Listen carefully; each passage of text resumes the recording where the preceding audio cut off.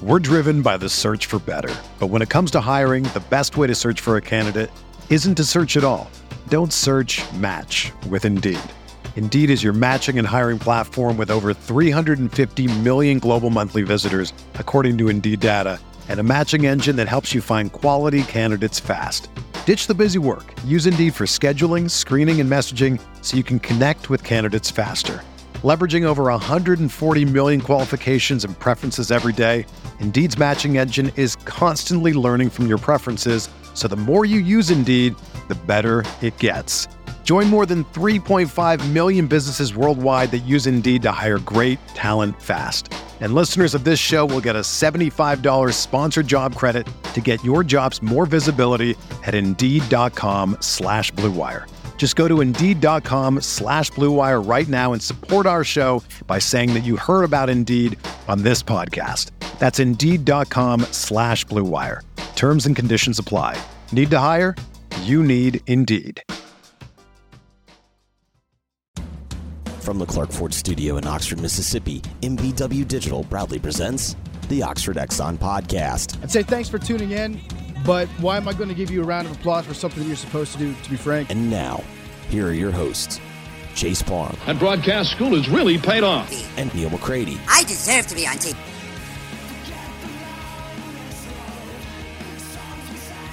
Welcome into the MPW Digital Post-Game Show presented by Dead Soxy. I'm Neil McCready. That is Chase Parham. Ole Miss beats Texas A&M 31-28 at Kyle Field in College Station, Texas. Ole Miss improves to 8-1 overall, 4-1 in the SEC. Texas A&M falls to 3-5, 1-4 in the SEC. Ooh. So, yeah. We are, as you might have noticed, we're brought to you by Dead Soxy. We're happy to announce that MPW Digital and Dead Soxy have agreed to a new deal that lasts through the end of the 2023 football season. We love having them as a partner on the show, so if you have yet to try them, please do yourself a favor.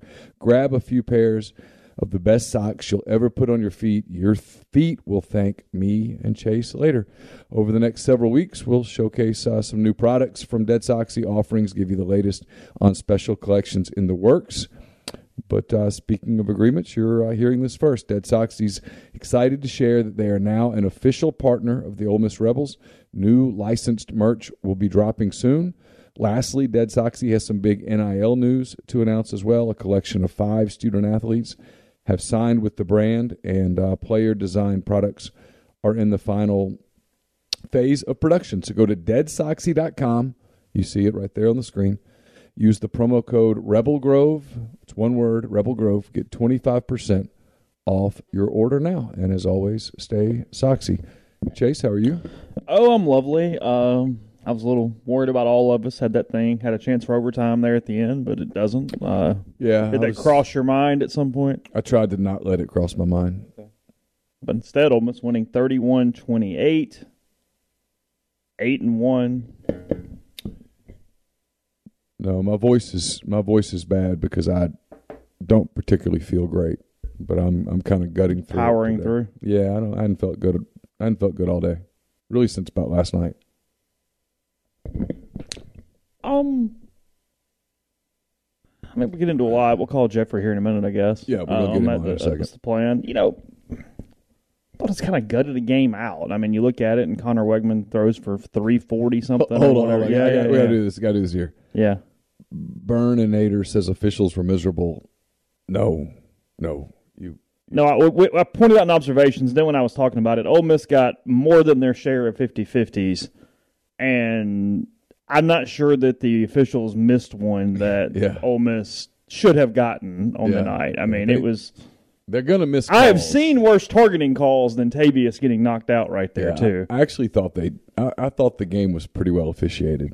I got to give them credit for that one. Oh, he says not like fair, unfair, review. Oh, well, yes, there are too many reviews. That's just college football. Yeah, welcome to that one. That's why the games last forever. Anyway, so apologize. Yeah, I don't know. I just thought they kind of gutted it out. I mean, at this point, you're counting wins. It doesn't matter if it's 99 or 1. I mean, look, it's going to get tough for Alabama's in 2 weeks, but they get to their bye week. Everybody played at least a little bit, except for Michael Trigg, I think, today, from an injury standpoint that I'm aware of. Yeah, a handful of guys just played a sparing snap here and there, including Casey Kelly, who scored a touchdown on one of his very small handfuls. I mean, Jonathan Mingo had his hand in the ground multiple times playing tight end tonight. He played some tight end, yes. It's really fascinating. I wrote this in my in notes.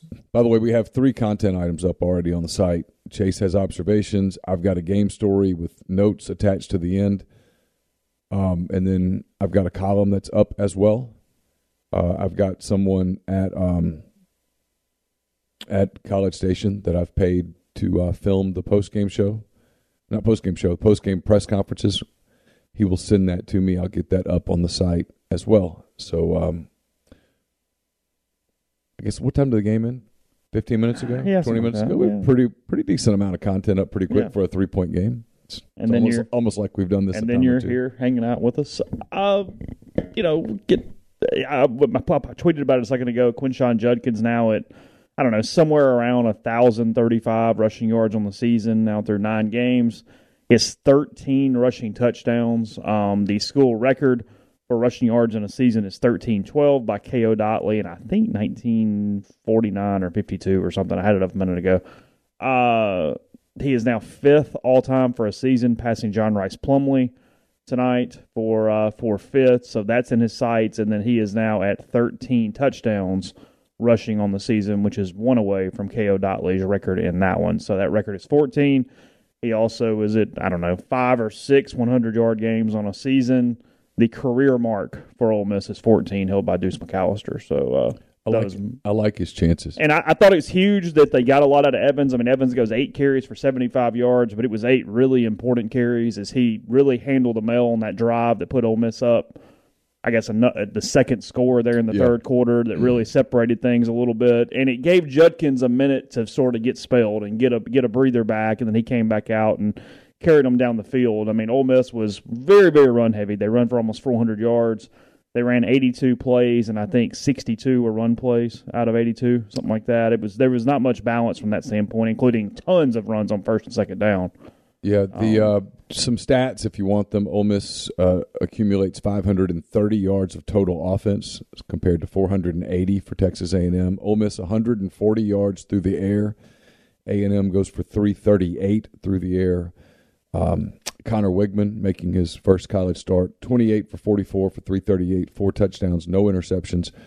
Jackson Dart, 13 for 20 for 140, 3 touchdowns, no interceptions.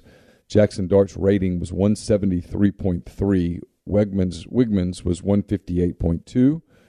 Ole Miss had 390 yards on the ground. A&M had 142. Devin Achane had 138 of that 142. Quinshon Judkins rushes 34 times for 205 yards. Jackson Dart, 17 carries, 95 yards. And Zach Evans had 8 carries for 75. Dayton Wade had 2 carries for 12 yards. J.J. Pegues had 1 carry that we almost spent a lot of time talking about. Yeah. 1 carry for 4 yards. Devin Achane, I mentioned, 25 carries for 138. Quickly on receiving, in case you're wondering, Dayton Wade, 5 catches for 20 yards. Jonathan Mingo, 4 catches for 89. Zach Evans, 2 catches for 30 yards. Casey Kelly, 1 catch for 1 yard. It was a TD. Malik Heath caught 1 pass for no gain.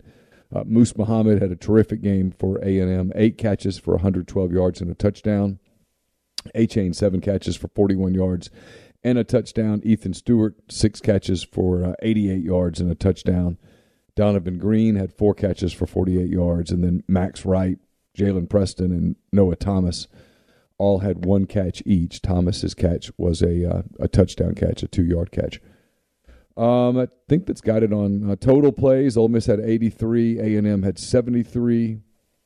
Time of possession, Ole Miss possessed the football 31 minutes, 47 seconds. Neither team had a turnover. Ole Miss had 3 fumbles, did not lose any of them. Ole Miss had 2 sacks. A&M got 1 sack. Ole Miss had 5 tackles for loss. A&M had 10 tackles for loss. So those are. Ole Miss got 6.4 yards per play. Texas A&M had 6.6 yards per play. A&M pushing over the 25-yard mark, 25-point mark offensively for the first time in 10 games. But even at 28, the Rebels hold on, get the win. I'm sure all's not well in Aggie land. I'm sure it's not. You want to get Jeffrey? Yeah, sure. Let's get Jeffrey. I wasn't trying to filibuster, by the way. I was just curious to get the stats myself after writing about them. I was curious to kind of look at them. I apologize. Let's see. Well, we don't have a lot of time to smell the roses. I'm not noticing everything. So it's more of like just yeah. To get the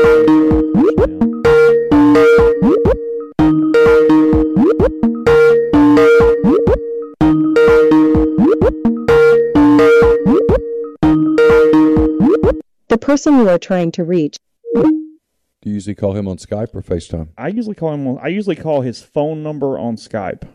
Okay. Let me try again. Yeah. I usually call his phone number on Skype, not his actual Skype. Gotcha. Okay, I called the Skype. Yeah.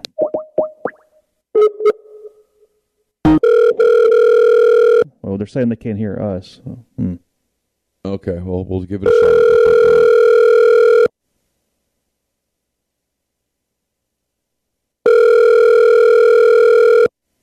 I'm gonna kill the call because that's not. I don't. Hello. Hey, is this Aaliyah? No. Oh, I'm sorry. I called the wrong number. I apologize. Okay. Bye-bye. Bye. I don't have his number on Skype, but I can do it. I know what you're saying. Okay. I mean, F me, man. It's just not my day. We could have talked to her. Who was it? I don't think she was very happy. She doesn't like me very much. Do you need a rain? No. Do you want one right now? No. Why? I'd be up till 8 in the morning. Can you imagine? Holy shit. Taking a rain at 11 o'clock? Oh, my God. Literally, I wouldn't sleep. I wouldn't sleep till noon. Really? You don't think so? No, I know so. I'm looking for Jeffrey's number. So, do you mean to text it to you? Yeah, just text me the actual number. Yeah, she was pissed off. I feel bad about that. She didn't sound like she was asleep. Yeah, I think she was kind of asleep. Oh, do you think so? Yeah, I think so.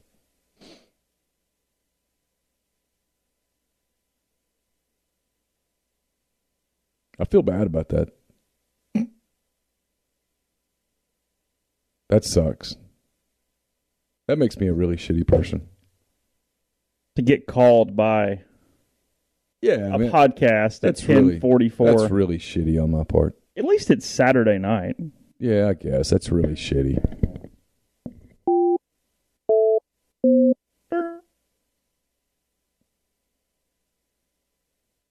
I mean, I feel really bad about that now. Because she might be like me where someone wakes you up and you can't go back to sleep. You start thinking.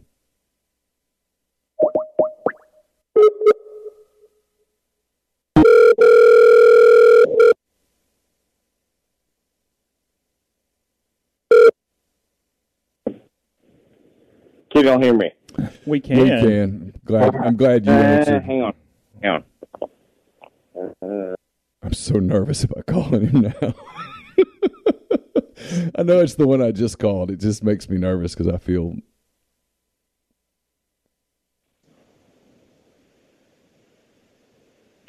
Does this sound better? You are perfect. Much better. Thank you. Okay. Sorry. Were you listening as Neil called some woman at 10:44 and woke her out of bed a minute ago? I was not. I told my entire family, I was like, hey, because they were trying to call me about the game and everyone wanted to dissect it. And I was like, hey, I've got to talk to Neil and Chase. I got to talk to my bros. So I told everyone, like, hey, I gotta get off. Phrasing. So yeah, where do I want to start? Chase. Oh God, Neil's really kind of discombobulated. I don't know. He's kind of off right now. I guess just big picture, and we'll get into a little more minutia. But I was saying a second ago in the introduction, they sort of just kind of gutted this thing out. It would have been easy to lose tonight. You're down 14-10. A&M did have a little momentum, was playing better than they'd been playing. Ole Miss has got tons of issues on defense. from a second and third level standpoint. They're thin, and I thought the run game, Judkins is just an absolute man. Evans spelling him to keep him 100% and also having some big runs. And then Dart kind of avoiding the big mistake. That thing kind of operated, given the limitations, about as well as you could offensively to kind of hang on there. And the defense did enough to give them time. Yeah, so I was thinking about this. Is it possible to have a good win that actually tells you nothing? Because that's what I felt like tonight was, right? Like, that was a really good win. I don't know. I thought actually nothing. I mean, I know what you mean, but I kind of thought there was a time early in the game where they were in trouble, and to sort of, I mean, Lane did too because he did a fake punt on his own 16-yard line. Yeah. For them to kind of get to the half, fix a few things, and come out and have the third quarter that they had, I think it does tell you this team's got a lot of character on it. It's got flaws. It's got lots of flaws. I mean, it's got a lack of depth. It's got issues all over the defense. I mean, this is now Vanderbilt, Auburn, LSU, Texas A&M, where the defense has looked pretty porous. So it kind of is. That's half of an SEC season, so it kind of is what it is. But I don't know. I thought there was a lot of character that was displayed to win the game. There were moments in the second quarter that I thought this thing could get out of hand. No, I thought they were the more mature team. Wouldn't you agree with that? Oh, for sure. Yes, no question. And, yes, their defense was getting the ball run down their throat in the first half. And I think that was undeniable. But in the second half, like when Texas A&M had to score and had to move the football, Ole Miss did a really good job of standing tall and saying, like, you're not going to do that. And they made them throw, and all of a sudden this true freshman looks like a true freshman. And when Ole Miss got the football, they understood, hey, the time is now. And they did what I think good teams do. Like, they ran it down their throat. Like, I don't know, like, I was very impressed with this win. Like, I think this is one of the more impressive wins of the Lane Kiffin era. And maybe it's like prisoner of the moment, but I was super impressed with it because I felt like A&M had the better players and Ole Miss figured out a way to win. And I thought that was kind of a big deal. Yeah, I'm cool with that assessment completely. They have a lot of great players. There's no doubt about that. They got off to a decent start, and so they got the crowd into it. And then Ole Miss, like I said, I felt like they just had to get to the intermission, and then they did. And from that point forward, they kind of dominated the game a little bit. Not dominated, but controlled the game. I'll be curious to see what Pete says looking – I know you guys don't do a ton of look back, but looking back just on his own thoughts as he was watching the game tonight when you do his preview for, well, I guess it'll be 2 weeks, but whatever. Can I preview? Yeah. Can I preview Pete's preview? Sure. Judkins is a stud. Yes. Holy hell. That guy is so good at running the football. And then Evans also is amazing at running the football. I mean, that's the thing. Neil and I, we love scheme. Chase, you love scheme. But the reality is sometimes when a guy has a one-on-one matchup and all he has to do is beat that one guy and it makes everyone else look amazing, I feel like that's what Ole Miss did so well tonight. Like, they got one-on-ones compared to last week when they got into one-on-one situations and they got beat. I felt like they got into one-on-one situations tonight, and they won them, and they won them big. So what led to that? What allowed that to happen? They were able to understand what A&M was going to try to take away. A&M was not going to let Judkins bounce it, and they were going to make him run it through the tackles. And I think they thought their linebackers and their secondary would make the tackles. And guess what happens when you have a special back? He makes those guys miss. And that's kind of what I thought was the difference tonight. What'd you drink tonight? Chateauneuf de Pop from Costco. Oh, was it good? It's always good. It's good. The second bottle better than the first one? second bottle. Sorry, third. Third bottle. My fault. My apologies. What did you? I mean, we have some. Go ahead. No, go ahead. Finish, please. I'm jealous. No, actually, I'm not as drunk as you think I am. I'm just tired. Okay. Oh, I get that. I don't know if you know this. I covered MUS and Brentwood Academy last night in Nashville, and I drove straight back. Oh God. I'm on like 6 hours. Yeah. Oh. Okay. Hey, by the way, let me tell you, if you want to see bad football, I know what it looks like. You saw that? I covered a game that was 21-0. That was 21-0 in half. That only had one offensive touchdown. Oh, that was kind of like the Miami-Virginia game today that was 14-12 and didn't have a touchdown. In 4 overtimes. That's correct. What do you feel like Ole Miss did defensively today? Because they didn't really go to a true 4-man front because they have to protect their linebackers. They don't have enough to go 4-3.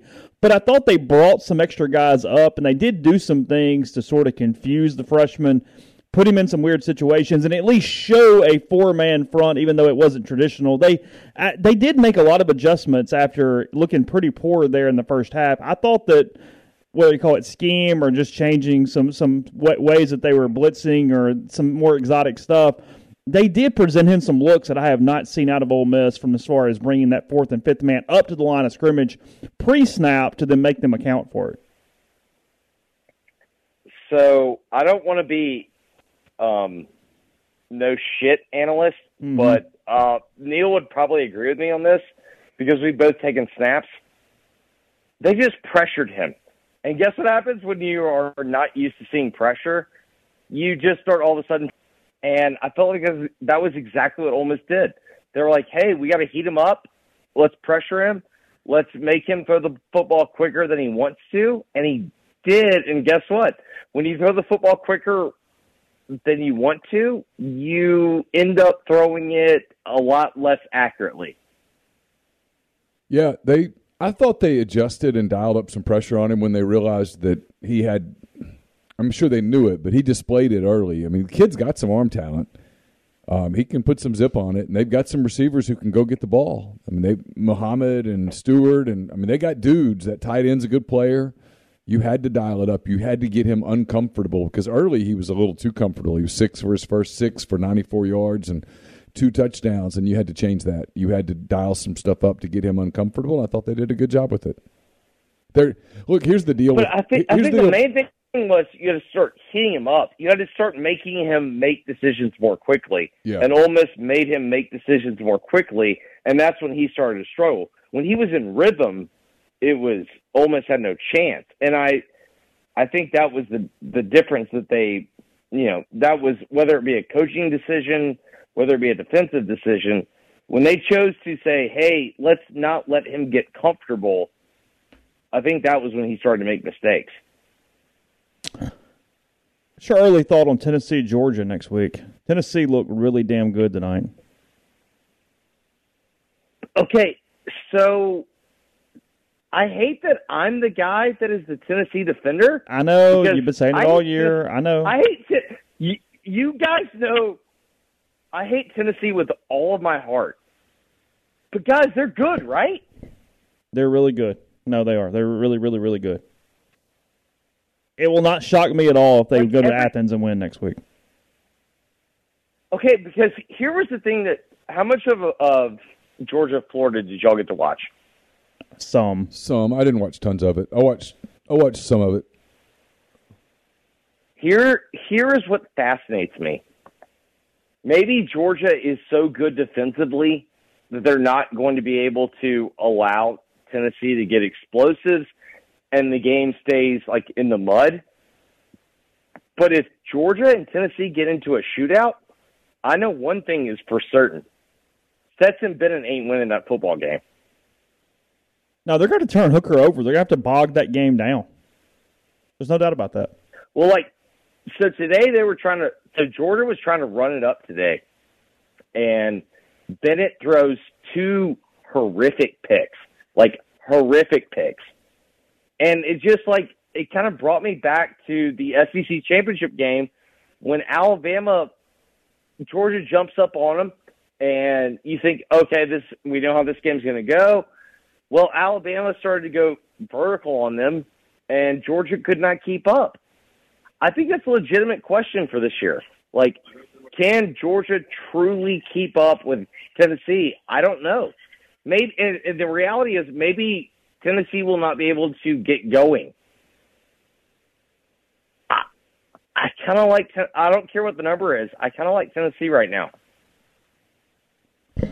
Lane went. I'm kind of moving all over the place. We'll let you go in a minute. I know you're tired. Lane has been going on Jimbo all week, and it's not the hey whatever. It's more serious. He does it after the game. Kind of plays with him again. What do you think the root of it is? What do you think's exactly going on there? They have the same agent, right? They do, but so does half the damn country. He does not talk anyone else like he talks about Jimbo. But doesn't that also seem like Lane talking to his agent and saying, hey, I would like a guaranteed deal of $100 million? Like, why does Jimbo? I think all of these guys are super like macho competitive. And so I think it all boils down to the same thing. It's like, why does Jimbo have this deal when the rest of us don't? Right? Ooh. Isn't that it? Some envy in a way. Yeah. So the guys. I mean, Jimbo does have a national title. I mean, I don't dispute that. But at the same time, like, also, hey, let's be real. Our boy Hugh just got $40 million guaranteed. Like, I think that's a lot of it. Like, I think a lot of it is, why does he have a guaranteed deal and the rest of us don't? Well, there's a lot of dynamics behind that one, but nonetheless, what is it, Neil? No, nothing. I can't decide whether he sent something to me or he's just created a file to send something to me. Okay. Trying to figure it out. Okay. Any other Ole Miss A&M thoughts, Jeff? What do you think of Dart tonight? I think that kid's pretty good. I think the freshman's pretty good, don't y'all? He's got talent. I mean, I'm curious to kind of see him elevate. I mean, he's got a higher upside than any of the other two guys. I mean, frankly, I guess I understand why he didn't start to begin the year, but also you kind of look in hindsight and go, damn it, he was over there and you didn't try to get him ready? No, I think this was the bigger picture thought that I had. Why? When people go, oh, Jimbo refuses to run this offense, it's not like Jimbo can't run this offense. The question is, why does Jimbo refuse to run this offense? Like we saw tonight, like he's capable of running the same stuff that everyone else does. Why does he refuse to do it? Well, now that's a hell of a question. I mean, Neil actually knows him, but I mean, he's just stubborn. He's going to do it his way. But here's my question. Why does he get stubborn? My deal is, I actually understand his logic. His logic is, I want my guys, when the NFL comes to look at them, I want them to be prepared. But he also will, like, at times run the same stuff that everyone does. Why does he go back and forth? My deal is, I would actually respect him more if he wouldn't run the same stuff that he runs tonight for the first, 3 possessions? Like, why does he go back and forth? That's what confuses me. I don't know. I mean, just that's who he is. That's what he's done. I don't know the answer to that. And at this point, contrary to what everybody thinks, he's got all the power because they owe him all the money and they can't make him do shit. Oh, I'm so with you. Whenever it's like, oh, he's going to have to do this, he's going to have to do that. No, he's not. He doesn't have to do anything. He's going to go pay me. He doesn't have to do anything. He can keep doing exactly what he's doing right now. He doesn't have to do anything. He has all the power. He has an incredible deal because he has the best agent in the business, and they gave him a deal that they gave him. Nobody put a gun to their head and made him, and he's got all the power in the world, and he'll double and triple down. I'll believe Jimbo Fisher hires an offensive coordinator and relinquishes the offense the day I see it. And I'll believe that he relinquishes play calling duties after they lose one game with the new play caller if he doesn't take it back. Mm-hmm. does this not ring of? Remember when Spurrier got to South Carolina and they wanted him to relinquish play calling, and everyone's like, "Oh, he's got to give up play calling. He's got to give up play calling." It's like, what are you doing? Like, you've hired him to do this, so like on one hand, I understand what people are saying, but on the other, it's like that's what you hired him to do. Why would you pay him all this money to not do that? Yeah, they made a decision that is going to haunt them for at least another year. Because I know there's the thought that they get so much talent they're just going to win automatically. Nah, not necessarily. I mean, they could lose again next year. There's no guarantee that team's taking some huge elevation next year and disrupting the SEC West. It's just sure. It's not there at all. A&M's first 4-game losing streak since 2005 after tonight also. Hey, my man, thanks for the time as always. I appreciate it. All right, boys. Talk to you. Did we ever get I was right. He was just creating he was creating a folder to send me the files. Did we ever get an explanation on? I saw Barstool tweeted it. What the hell A&M was doing with the torches for the Halloween thing last night or something? Apparently, it's a Halloween. Did you see this? Yeah, apparently it's a Halloween tradition. That's what they said. Look, you know. Did you see it? I mean, I saw like a 10-second clip of it. I don't have tradition. I don't sit and watch that stuff. Woo. I'm not. That just doesn't do it for me. Like the whole Aggie. I've seen it once, so if I never see it again, I'm good. With the little kickback thing when they throw the insult in there. It's just not my thing. I think it's so cringy that I can't keep watching it. Like, and some people watch it hoping to get offended, I think. And I'm like, whatever, that's who they are. So sacrifice was kind of the word that kept coming to my mind, too. Oh. They had the one with the big pumpkin on his head, and he was kind of carrying it around. Yeah. The headless horseman, kind of. Yeah. Sort of. Like I said, 10 seconds. Stops. Even North Korea says this too. I mean, there's a part of me that thinks sometimes, and this is like deep thoughts, that Jimbo goes, you know what, I hate this freaking place, but they gave me all this money. I'm going to make it where they pay me off. I'm going to get my What's going through his mind right now? Oh, he doesn't not care. No, he's such an egomaniac that he probably thinks it's somebody else's fault when a lot of this is his fault. I mean, he just continues. Look, we talk about it. He's a fraction from 2-6,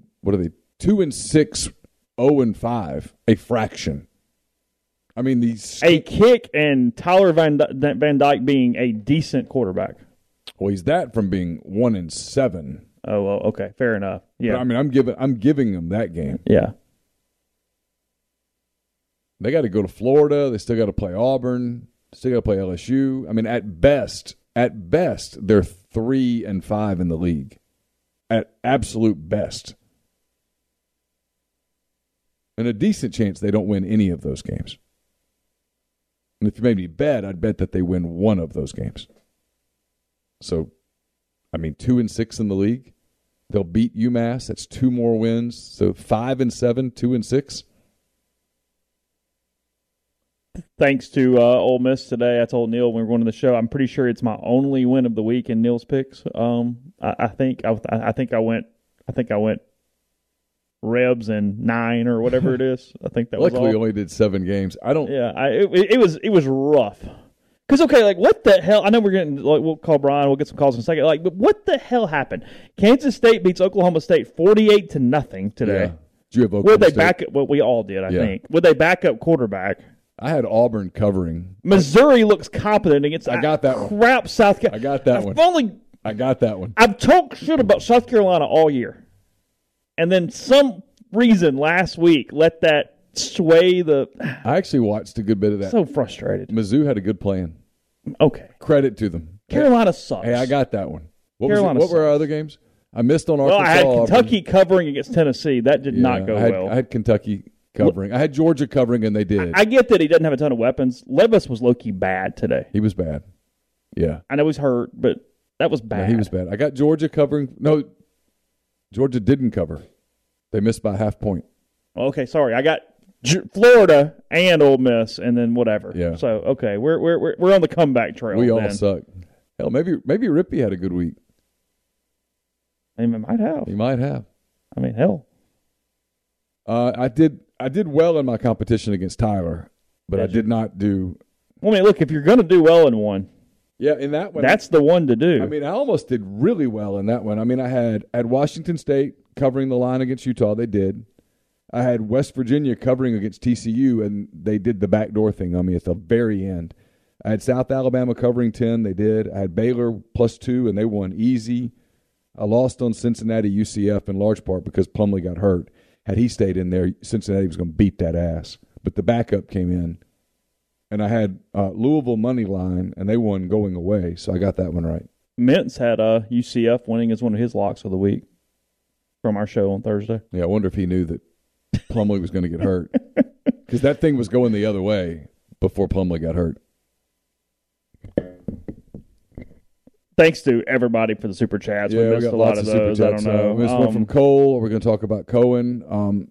Apparently, John Cohen is the new AD at Auburn. I know nobody's gone that strong. I've had two different people in the business tell me that the deal's done. John Sokoloff has gone that strong. Okay. For whatever reason. I mean, I have no idea. But I guess real quick on that. I'll say I trust the sources.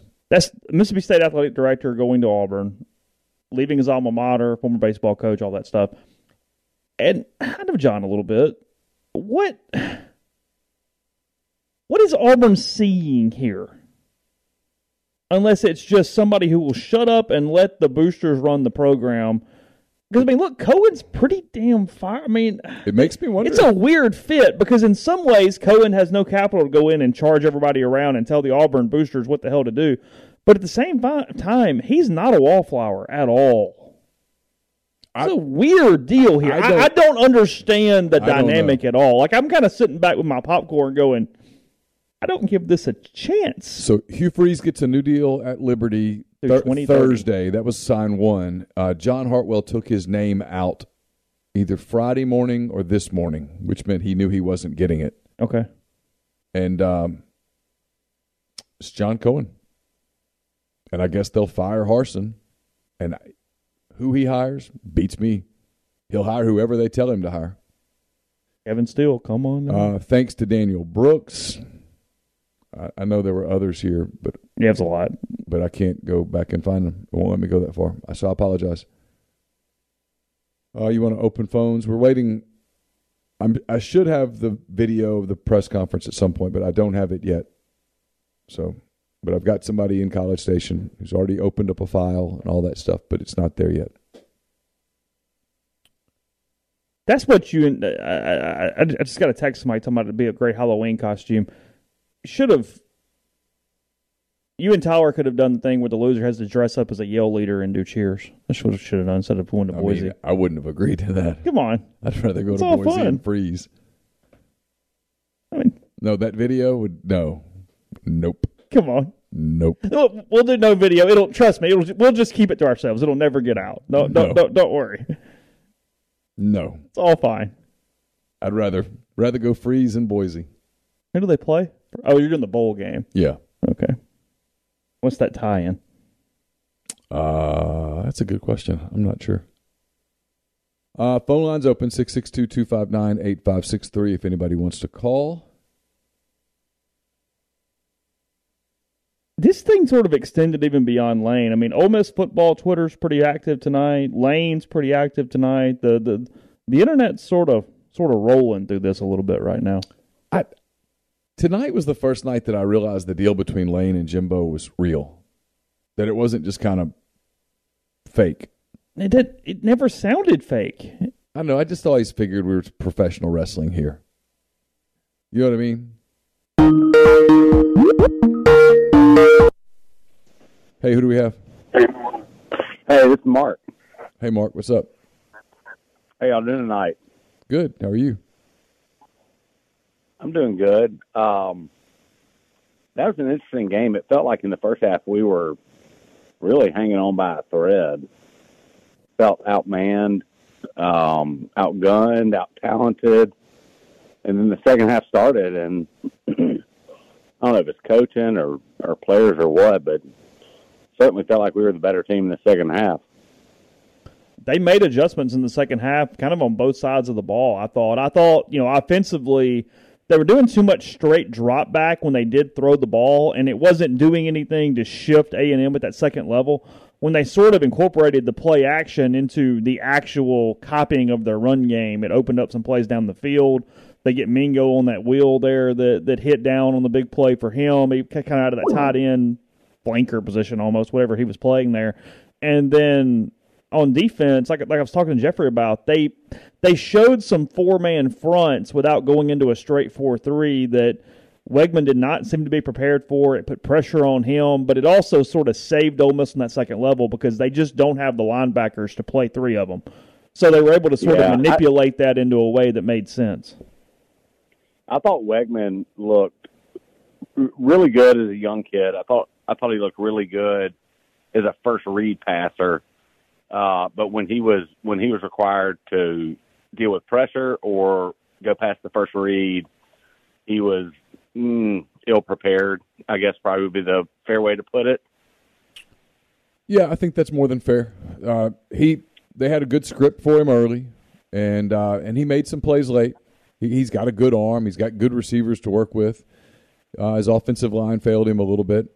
But then I thought Ole Miss threw some things at him that got him out of his rhythm, that got him a little off his platform and stuff like that. And that's to their credit because, frankly, before that, it looked like they were going to get run out of the building, like you said. I mean, it looked like A&M was going to roll up 600 yards of offense.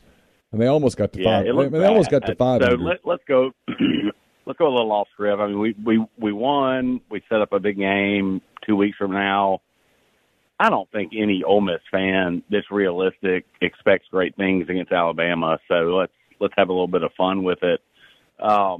That's what I'd do. I would treat it like it's a complete free shot. I would treat it like a free shot, even though if Alabama beats LSU, there's going to be all the talk about the SEC West and all of that stuff, and I get it.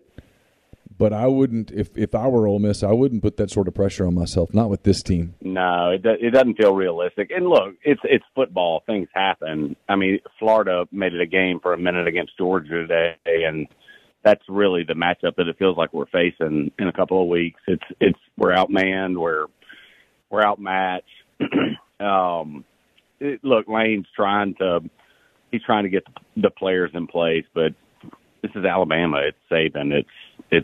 It's not what we are right now. So I got a question for y'all. Y'all joked about it early in the off season when y'all were talking about Judkins and how good he was, and how if the season goes the way you think it might go, he'd look great in crimson next year, or he'd look great in Auburn blue and orange. Is he going to look great in one of those colors next year, or is he going to be back with Ole Miss? I mean, I cannot imagine that they wouldn't find a way. Yeah, I mean, it feels like that's A1 of just whatever that takes to make sure nothing screwy happens there. I mean, no, he's beyond good. You can't let that happen, no matter what that number is. It just is. No, I'm with you, but God dang, he's good. Oh, he's exceptional. No, I mean, what Jackson Dart said after the game is not entirely out of the realm of possibility. It's possible that he is the best back in the country. I mean, there are others in that conversation. There was a third down run. It was like 3rd and 2, and it was a nothing play. Probably nobody thought about it, but he kind of buries his head under the line, and he figures out a way to get a half a yard over the first down. It's not the big play. It's not the 20-yard run, 30-yard run, but it's just a presence of mind to know down and distance and what you got to get to, his vision, his strength, everything is really impressive. Hey, thanks for the call. Appreciate it very much. All right. Scott, caller, hang on 1 second. We'll get right to you. Scott, thanks for the super chat. Scott says, thoughts on opening line versus Alabama. It's kind of hard because Alabama hadn't played LSU. I'd say, hey, caller, turn your device down. His vision, his strength, everything is really. Hey, who do we have? Yeah, this is Josh in Nashville. How are y'all? Hey, Josh, I'm good. Hold on one second. What would you guess on the line? 14.5. Yeah, I was going to say 15.5. Okay.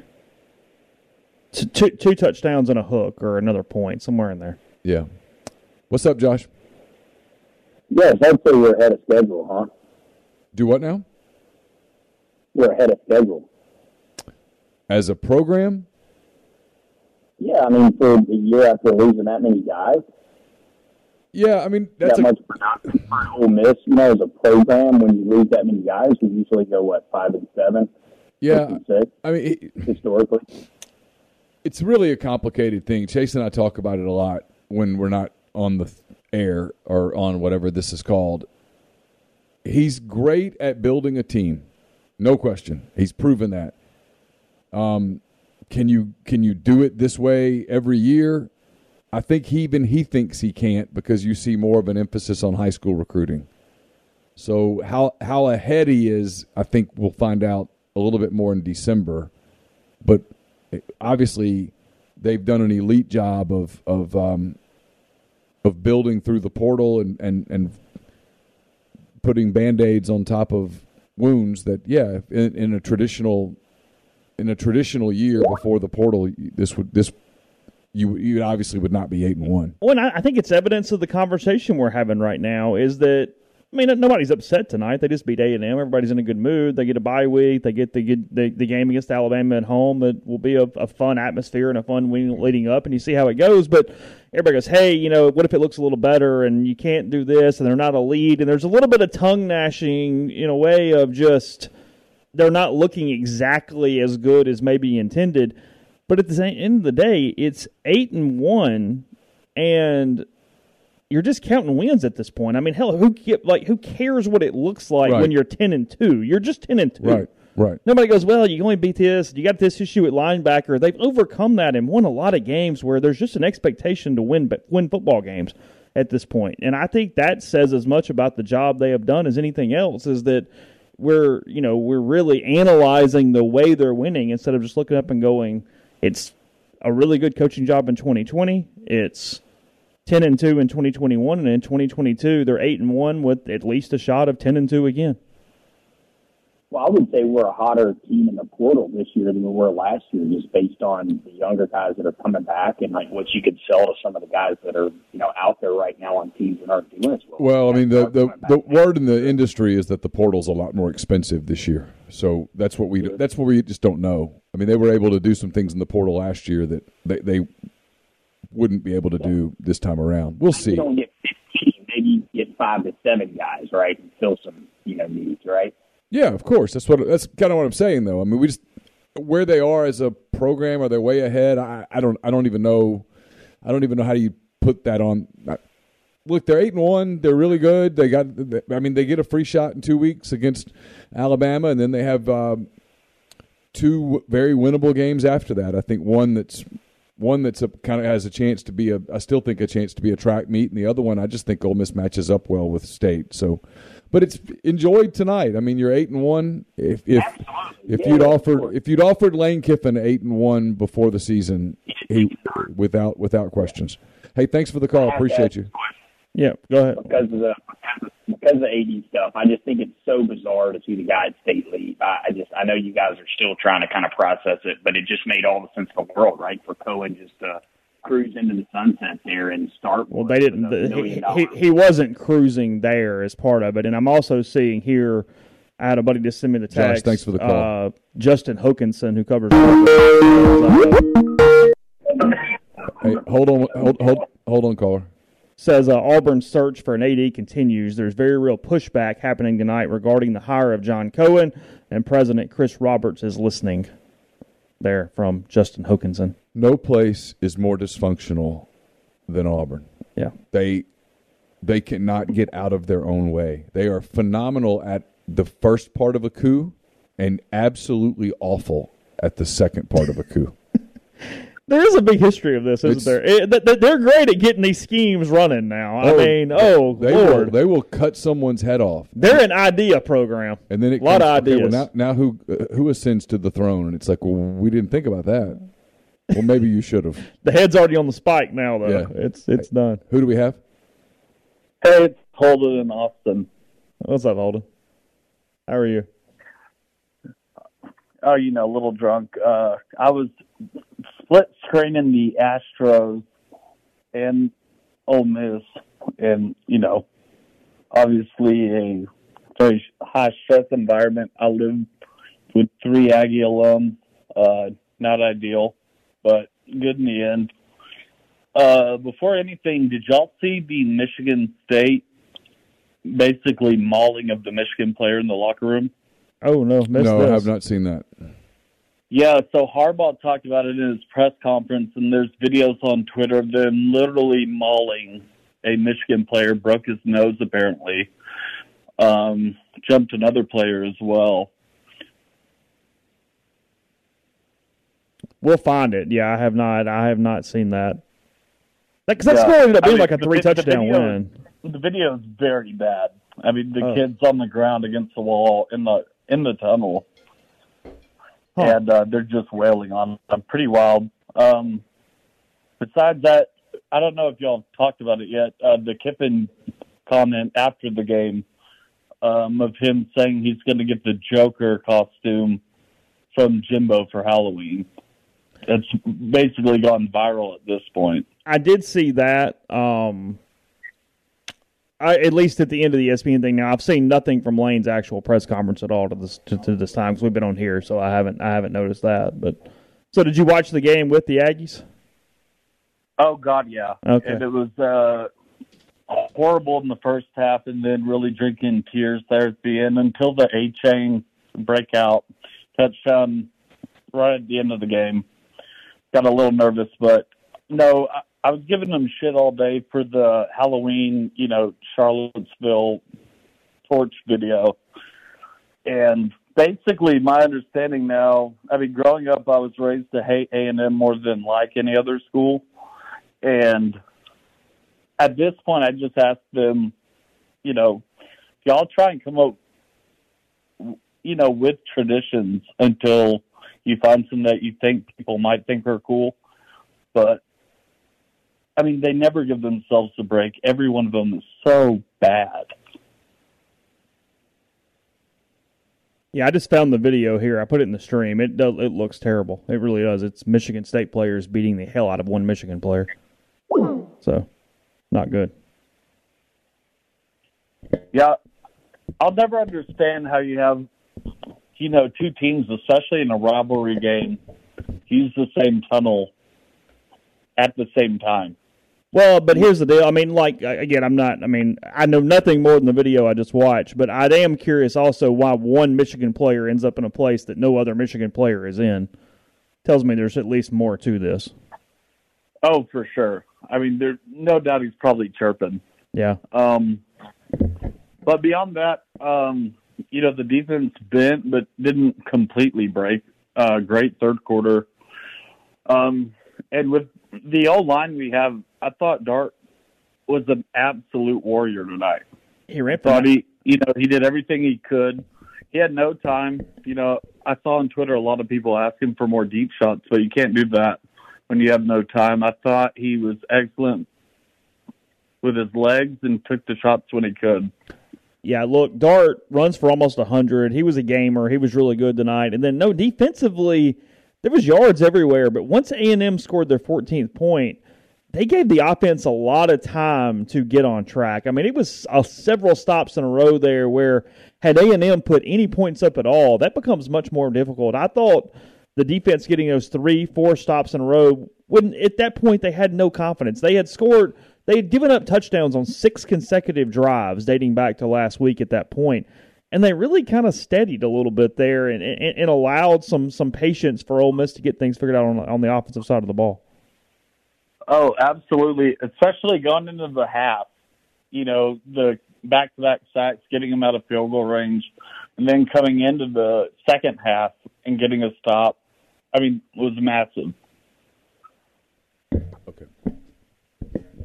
You good? Hey, thanks for the call. Appreciate it. Take care.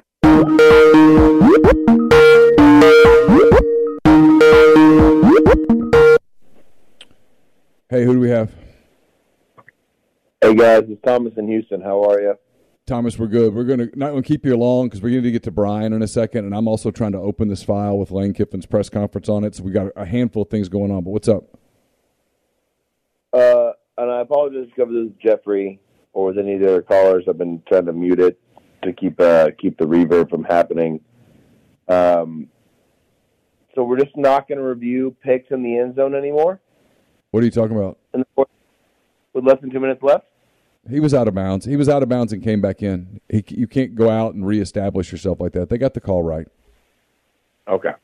Yeah, that was pretty clear on replay that, once he came back, he was already catching the ball coming back into play. He did not come back in and then make a football play and then catch the football, which is what it would have taken. Brian? Yeah, he was basically an ineligible receiver at that point. Is Brian in Aggieland or is he somewhere else? Somewhere else, I assume. Okay. We all go to Brian. Thanks, guys. Yep, thanks for the call. Appreciate it. You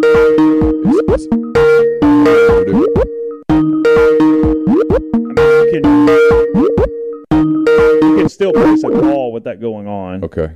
Am I calling him on Skype or his phone number? You need it.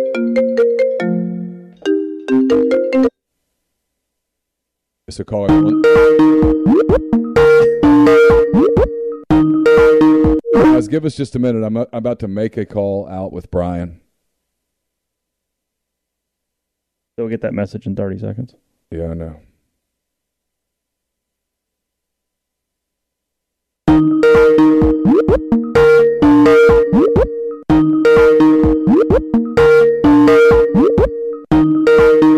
know this is not good at all.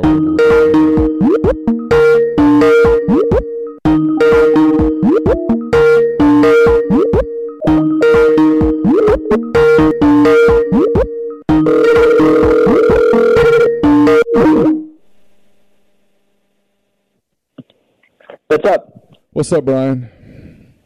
How are you? It's busy. It's just insane. And I'm trying to open he sent this to me in Google Drive. Okay. And I can't get it open. It's open, but I can't get it where I can play it. Like I can't get it where I can. You can't download it? Nope. I deal with that at work every day. You get into the whole, you have to give them permission to open the file and all that. It's really just a too complicated system for what it is. Okay, he emailed it to me plain, so let me see if I can get it that way. Go ahead. So you and I were talking about Judkins off air there a second ago. He obviously has the huge day. He goes for 2 and change. He's over 1,000 yards. He's 1 away from the touchdown rushing record as well. He's 5th all time in school history for a season in rushing yards. Guy that Ole Miss identified, Alabama lets him out. You're working on several things. You've talked to him multiple times over the course of all right, so it's there. Yeah, this deal. What's kind of your impressions? You got a little tease here for something you're working on. Yeah, he's an interesting story because I went into it trying to figure out was the whole Auburn didn't prioritize him narrative true, but what I ended up finding was, and credit to Cole Kublik, was the first person he actually mentioned on the broadcast tonight. It was the first person I'd ever heard mention this. Was Pike Road was a startup program when Judkins was either in 7th or 8th grade.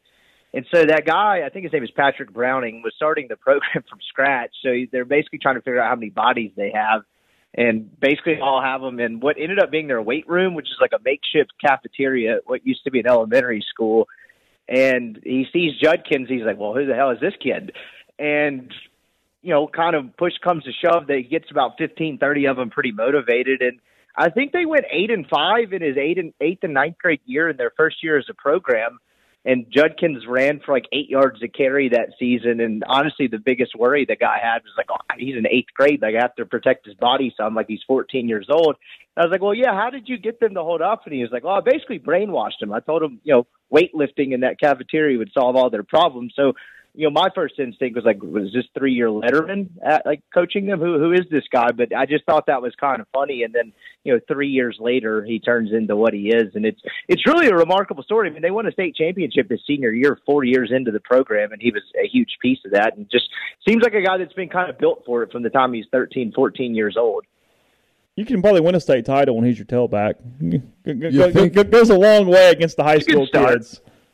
Man, he's an amazing player. 1988, Neil would have had a hard time with Judkins in the open field. Yeah, I know. Would have gone low and prayed. Hit some ankles and see what happens at that point. Because you don't want to hit him in the thighs because he'll hurt you. I mean, you wouldn't want to get hit in the head by his thigh when he's running. So, no, you got to go even lower than that. What'd you think of Dart tonight? I thought he was awesome. I thought he masked some pretty shaky pass blocking for most of the game. I hate doing the whole Matt Corral thing week after week, but it kind of had shades of that, particularly against Tennessee, where he just kind of willed them. I mean, that 3rd and 11 where he gets the scramble. I know that opening drive out of halftime was aided by penalties, but he really extended some drives at crucial moments in the game. A couple of the scrambles that came on 3rd down, I was sitting there thinking, well, if they have to punt here, this could really get squirrely and get out of hand. And I thought he made 3 or 4 plays in this game that really kept Ole Miss in the game and turned that from turning in a bad way for Ole Miss. I thought he was really good. There wasn't a ton to be had in the passing game. I think he finished like 140 yards. And a lot of that came in the short passing game, some of it behind the line of scrimmage. But I just thought, I guess he was kind of a gamer in every sense of the word. I thought he played really well for the hand he was dealt this game and masked a lot of Ole Miss's issues, which is all you want from a 19-year-old, for the lack of a better phrase, redshirt freshman. I don't know what he is classification-wise. That COVID stuff confuses me, but I thought he was pretty good and a huge reason Ole Miss won the game. So back to Judkins for a second. I don't want you to give away too much of what's going on, but what did that recruiting look like to why do you feel like that there was not more in-state push there? I think he's a smart kid who comes from a really good family and has been mature beyond his years in a lot of senses. And I think Ole Miss identified him early on in the process, was super interested in him in the process. And the fact that it wasn't that Auburn wasn't interested in him. I think Ole Miss showed more interest. They showed more interest early on. And from everything I've heard, he's just a guy that really values commitment. And I know that sounds corny and cliche and whatever in this college football ever-changing industry, but I think he really valued that. And so even as other schools made a late push, he wasn't really having it or wasn't really hearing a ton of it and just decided to stick with Ole Miss because they valued him more so early on in the process. And I think that meant a lot to him. I was listening to a piece of the postgame show earlier. I know you guys were joking, or a caller had mentioned he could look really good in some other uniform next year.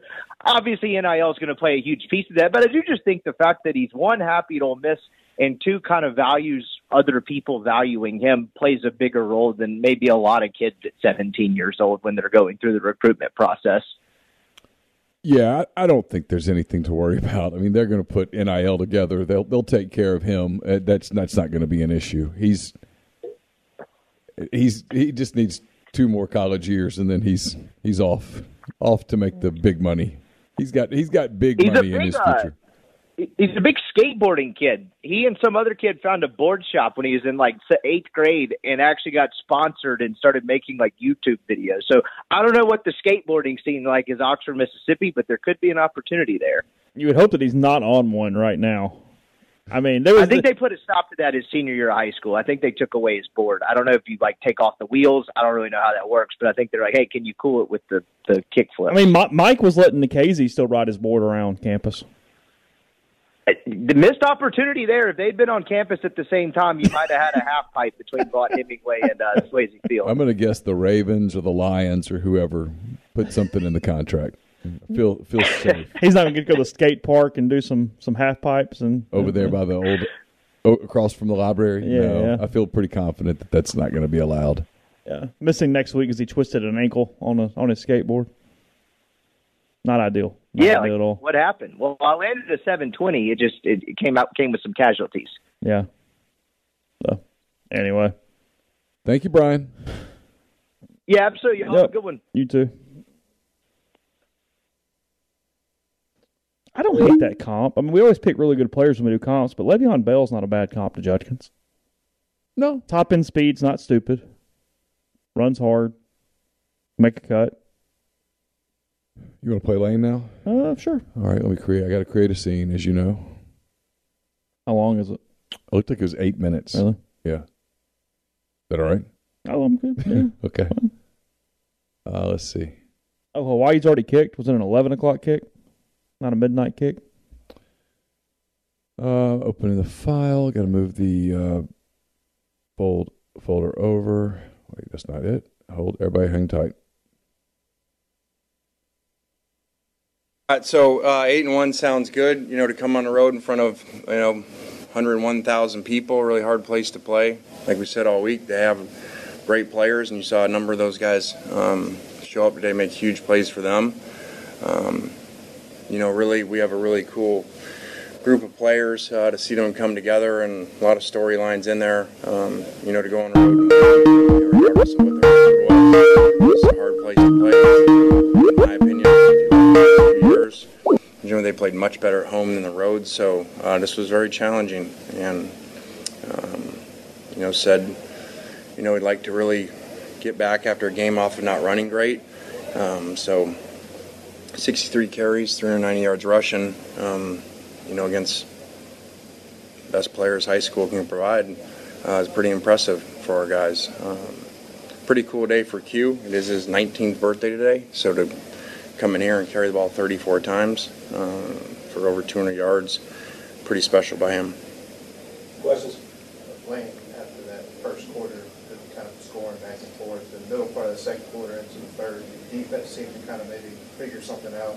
What did y'all see, and then what kind of y'all maybe adjust or just get them to figure out? We got a little more basic, and we're able to stop the run a little better. We did not do that well in the first half or some in the third quarter. Running back is an elite player. It obviously, you can see his speed and runs 10.3. So I thought we did a better job with that, and a little bit of bend don't break going on. And just after last week and heading into a bye, how big was this for you guys? It was huge. This would not be, a good feeling up here, after a good start to the season of 7-0, and then to go 0-2 and sit in a bye. Byes to me always stink when you lose because you're sitting there and you can't win again. And when you win, it's kind of like, well, good. You watch half the teams lose and you get healthy. So this is coming at a really good time. We are not healthy. We have a lot of banged up players, a lot of them that are playing out there in very limited roles, significant players. So it was great to have some guys step up and made some significant special teams plays. Really good punt there at the end, milking it and putting them back there. And, the guys executed a fake field goal fake punt. They ended up getting us a field goal. Whose call was that? Was that you? Was that Marty? Kind of where it come from? Well, that's me, so I would tell you the same. We didn't make it. I'm not trying to take credit. He's done a great job with designs, just like the onside kick that we got over in the air. But no, I'm not letting them call that and it not work and then have to come up here. I know it's kind of obvious getting Zach back is good, but what kind of spark did that give to the offense, having more multiplicity in the backfield? Yeah, he hasn't done very much in practice at all for a couple weeks, and so to be able to do that, and then he had the violent run on the sidelines was really cool, because that's unusual for a guy coming back from injury, with a knee brace on to run like that. So that was really important and gave Q a little bit of rest. Not a whole lot of it, but that was really big. And this is the third game, 2 SEC games, and the Georgia Tech of over 60 carries in a game. That doesn't happen very often. That's a lot of people doing things right, executing, for almost a 400-yard game rushing. For Zach being a Texas native, how much did this game mean to him coming back to his home state for the first time since transferred to TCU with you guys? Yeah, he was excited. Still not 100%. Would have scored on that one run, had he been.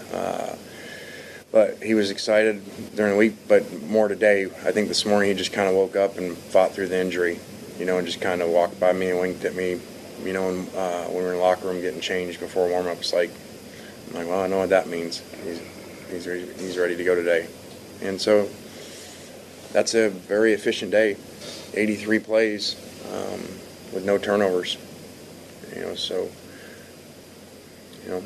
really good things today.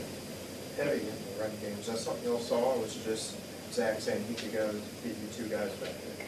No, obviously there's schematical parts to it, and they played 3 down in the first series, and then got out of that after that series and went to 4 down, and so then we had to adjust more to some different runs, which took us a little bit. They had a good little run there on defense and did a good job.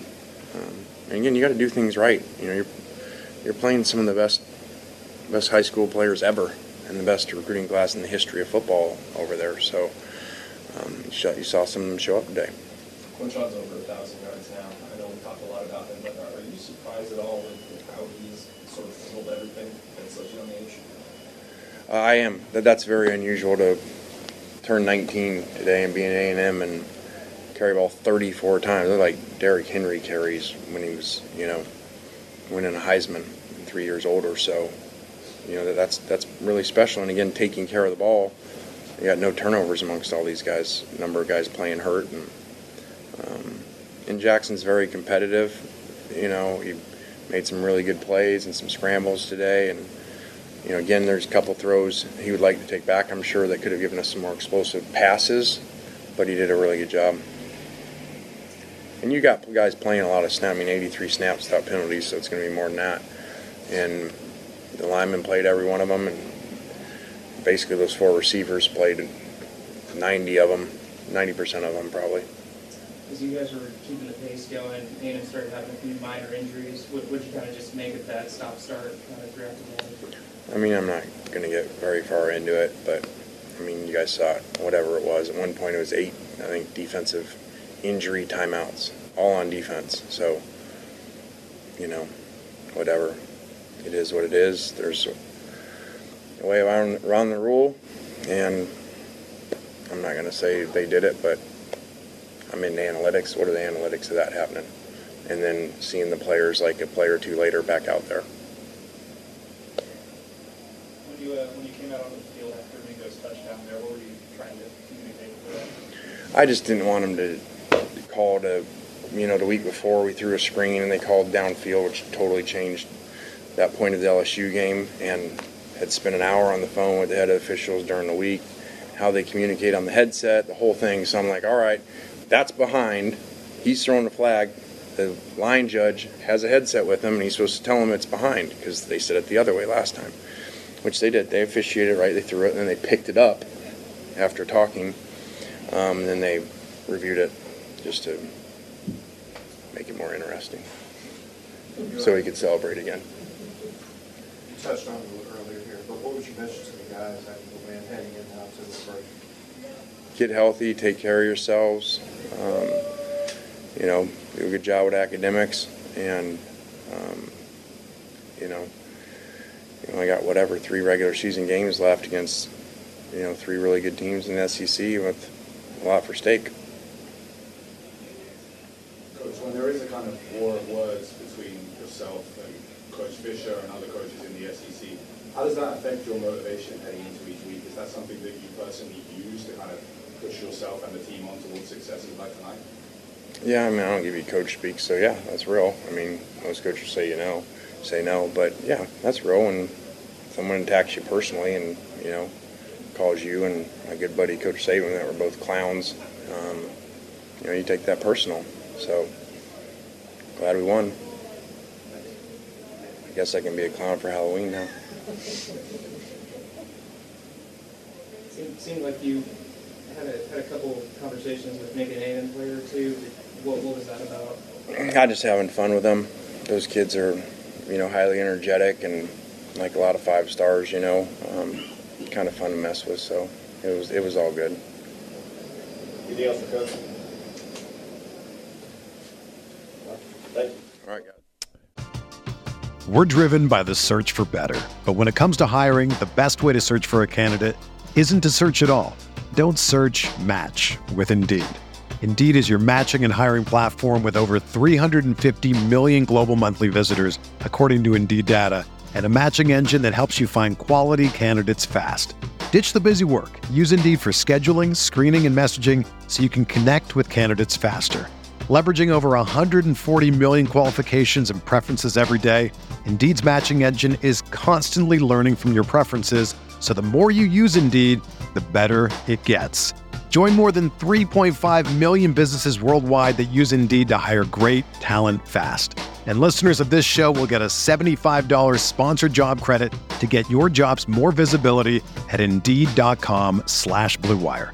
Just go to Indeed.com/Blue Wire right now and support our show by saying that you heard about Indeed on this podcast. That's Indeed.com/Blue Wire. Terms and conditions apply. Need to hire? You need Indeed. Whether you're a world-class athlete or a podcaster like me, we all understand the importance of mental and physical well-being and proper recovery for top-notch performance. That's why I'm excited that Unified Healing is sponsoring podcasts on the Blue Wire Network. Unified Healing is a new and super innovative global network of wellness centers powered by Energy Enhancement System, or EE System. If you haven't heard of the EE System yet, then you'll want to listen up. This technology promotes wellness, deep relaxation, purification, and rejuvenation. Wherever you are across the globe, access to a center is easy and affordable. Interested in experiencing the EE System technology for yourself? Go to unifiedhealing.com/bluewire to learn more and find a center near you. That's unified, UNIFYD, healing.com/bluewire. No material or testimonials on the Unified Healing website are intended to be viewed as medical advice or a substitute for professional medical advice, diagnosis, or treatment. Always seek the advice of your physician or other qualified healthcare provider with any questions you may have regarding a medical condition or treatment and before undertaking a new healthcare regimen, including EE System. Well, that was interesting. Wow. Wayne was in a good mood tonight. He would have been in a really bad mood. Well, yes, it was going to swing. It was going to be a 0 or a 100 Wow. there. There was no way the press conference was going to be a 48 on the 0 to 100 today. Wow. Yeah, it's not subtle. No, and he was asked about it, and he gave if you're going to do it, he gave the answer, which is no, it's personal. Essentially, I took it personally. Called me a clown, so I guess I can be one for Halloween. Okay. He didn't do the whole coach speak. Oh, no, we get along. Everything's fine. No. This isn't professional wrestling. We don't like one another. Wow. That's a lot to digest. I will take that audio, and that will be half of 10 Thoughts tomorrow. I'll get up in the morning with a cup of coffee and kind of dissect some of that. It was shot. Make fun of the officials. Shot. Well, shot. But what he said was they had a play at LSU that it was a Casey Kelly penalty, and he felt like the penalty was called incorrectly, and so he spent an hour on the phone this week with the officials. Hey, how do you call that? What happened? Here's what we're doing. And then when they ran it again, he actually complimented them. They got it right. They conversed about it. They did it the right way, the way that they said they would do it. Then he had the thing about the reviews, which is, I'm with him on that. Sometimes I think the reviews are just unnecessary. There are too many. It's crutch instead of tool. Over and over and over and over again. But I'm good with that. I see where our colleague, I use that term loosely, Mark Passwaters is ripping the officials and begging for people to get kicked out and stuff. I actually thought the officials officiated a good game. It's not Ole Miss's fault that they called a penalty where the guy grabbed Jackson Dart's face mask and turned his head sideways. It is a penalty. That's a penalty. Don't do it, and you get the ball back. You were going to get a stop there. And frankly, both of the third down pass interference calls were good. Yeah. The pass interference call against Ole Miss was pass interference. It absolutely was. I think it was AJ. Yeah. Grabbed him from behind. He had him hooked from behind. That's interference. They called it. I thought they called a good game. There certainly was no agenda from the officiating crew in that game. They did the best. They're going to miss calls. They're not NFL referees. They're going to miss calls. I didn't think they missed many. Did they miss a hold here and a hold there? Of course, sure. And that's going to happen. But I thought they called a good game. All right, I'm going to reopen Skype. We had to shut Skype down because otherwise it was just no one would have heard. It was just going to be bizarre.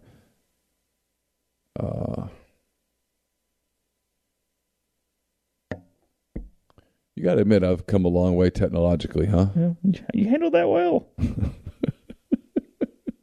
Handled that. That was got a little dicey there for a second. Well, I was right, by the way. The way he was sending it, I wasn't going to be able to get to it. It was one of those permission things, and I didn't have the code. All right, let's see. I'll open that back up. All right, the phone number is, I'll get that to you. So he had to send it to me as a regular MP4. He was afraid that the file was so big that it wouldn't email, but it did. Okay. All right, there's the number, 662-259-8563. We'll take your calls now. Lots of shots. Man, bunch of shots. Where do you think Saban falls on the hating Jimbo? Oh, he hates him. I think it's personal there, too. Yeah. Because Lane kind of said that. He said, hey, he do hates it to him. me and Nick or whatever he called Saban. Did Igbenogson play? Yeah, he played. Hey, who do we have? This is Casey from Natchez. How are y'all doing? Casey, good. How are you? I'm good. Two questions. I was in the first half. I texted my friend who was there, Tyler. He said, I think at the time it was the middle of the second quarter, A-Chain had 111 rushing yards. Well, they finished the entire game with 142. I think A-Chain had like 138 or something like that. Did we just scheme them differently, or did Jimbo just quit trying to run the ball? A little bit of both. The Ole Miss added an extra guy. They moved somebody up. They didn't exactly spy A-Chain, but they did a better job on him than they did early in the game. I thought they did too good. They didn't do a good job at all, kind of letting him loose because, A&M was moving him around. A&M put him in the slot on the second or third play of the game, threw out there to him, and he's all they have at the running back position. That's it. Whatever they get is A-Chain. Talk about depth. A&M doesn't have it there, and they only had 27 yards rushing the entire second half. That was because Ole Miss got up by 2 scores. They started throwing the ball, and it was Ole Miss stopped them on a couple drives there early in the second half, and I did think Jimbo got out of rhythm and sort of panicked a little bit at that point. Ole Miss had the big long drive, held the ball. It just from a rhythm standpoint, it kind of went sideways on A&M for a little while right there. So it was stopping him, but it was also they did abandon and put the ball in Wigman's hand and see what would happen at that point. Yeah, I guess it's always a little bit of both. But and then the second question, and y'all may have mentioned it. I came in on earlier or not, but did I see Mingo play tight end? You did. Hand in the ground several times. Yes, they schemed that up. Kelly played very few snaps, to the best of my knowledge. They played 4 wide receivers in a 4-receiver set, and they did not rotate. Mm-hmm. They played all 4. If you're looking for a story, that's the scary part is that this team is like an injury in the receiving core away from. I don't know what they would do, depending on what Triggs' situation is. Yeah, and obviously having Evans helps, but with the way we scheme things, the way we open things up and move people around in motion, it really is super important to have our people. So apparently tight end. Kelly made a great catch there. I know he didn't play much, but at least he made a good play there. Well, look, that's all I got. Appreciate the content, y'all. Thank you. Thank you. Thanks, Casey. Yeah, I'm not sure that Kelly played more than like 5 plays. Mm-hmm. I didn't see Heath. Did you? He played. Okay. Yeah, because he had a catch there at the end. Oh, he was on the field a lot. They just didn't go to him. Yeah. I think, if anything, he was kind of a decoy. Mm-hmm.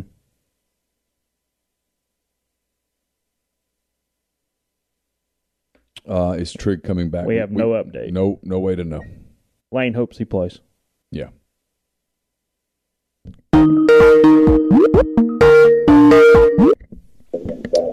What's up, Jarrett? Hello, how's it going? Good, how are you? Doing fine. Hold on, I thought I had you guys muted on my thing, but I didn't. Hey, just real quick, does the number change every week now? Because I used to have it saved on my phone, and now it seems like it's always a different one. It's been since the national title game. Yeah, it's been this one. I don't know whether it's this one when Chase does the show. That's the catch. Is I have a different number. Ah, okay, that must be it. Got it. All right. Okay, so before I have a critical comment, but before I say that, the coaches did a great job. We schemed everything up with a depleted team and found a way to win, which is awesome. So it's kind of like Lane says, like, hey, like, it's good to be critical after a win. So something that was really frustrating, and I think, and correct me if I'm wrong, but it hasn't bitten them since maybe all the way back to Auburn in 2020. But it seems like I can't remember a time when they were able to successfully run like a 4-minute drill to close out the game on offense instead of having to rely on the defense to make a stop at the end of the game. It's about the end of the game tonight. Tonight, the big thing tonight was make them use their timeouts and then punt the ball away successfully. I actually thought they were pretty successful with that. They burned all 3 timeouts, and then the punter had a 60-yard punt that pinned them down at the 8. That was it. Right. But what I was saying is, if you get a first down there, the game is over. Well, yeah, if you get a first down there, but you don't throw the ball there. Well, no, yeah, and I'm not saying that that's what they should do, but it seems, I guess, like that game and Tennessee last year comes to mind. I think maybe Kentucky this year. It seems like. And maybe it's just because they're good. Everybody knows they're going to run. You think it's just because everybody knows they're going to run the ball 3 times, so they're just content to do that and then play defense is why they can never seem to do it? Or yeah, you're not going to take a risk there, and everybody's putting 7, 8 in the box or whatever they're doing to try to stop that. I mean, they're basically daring you to throw, and if you get it, then great, you win the game. But nobody wants to really take that chance. Yeah, I mean, running the ball 3 times is the right move. Absolutely. I guess I don't know, man. It would certainly save me a lot of stress if I could get a first down. But I mean, they win, most of them, so I guess it doesn't really matter. Before I let you go, hey Neil. So if somehow Air Force ends up in the famous Idaho Potato Bowl, could I possibly sponsor some attire for you and or Mr. Siskey? Yeah, we'll work something out if it comes to that. We'll figure it out. All right, guys. Sounds good. Thanks, Well, Jared. Neil, good to see you on the show tonight. Y'all have a good one. Thanks, Jared. All right, see ya.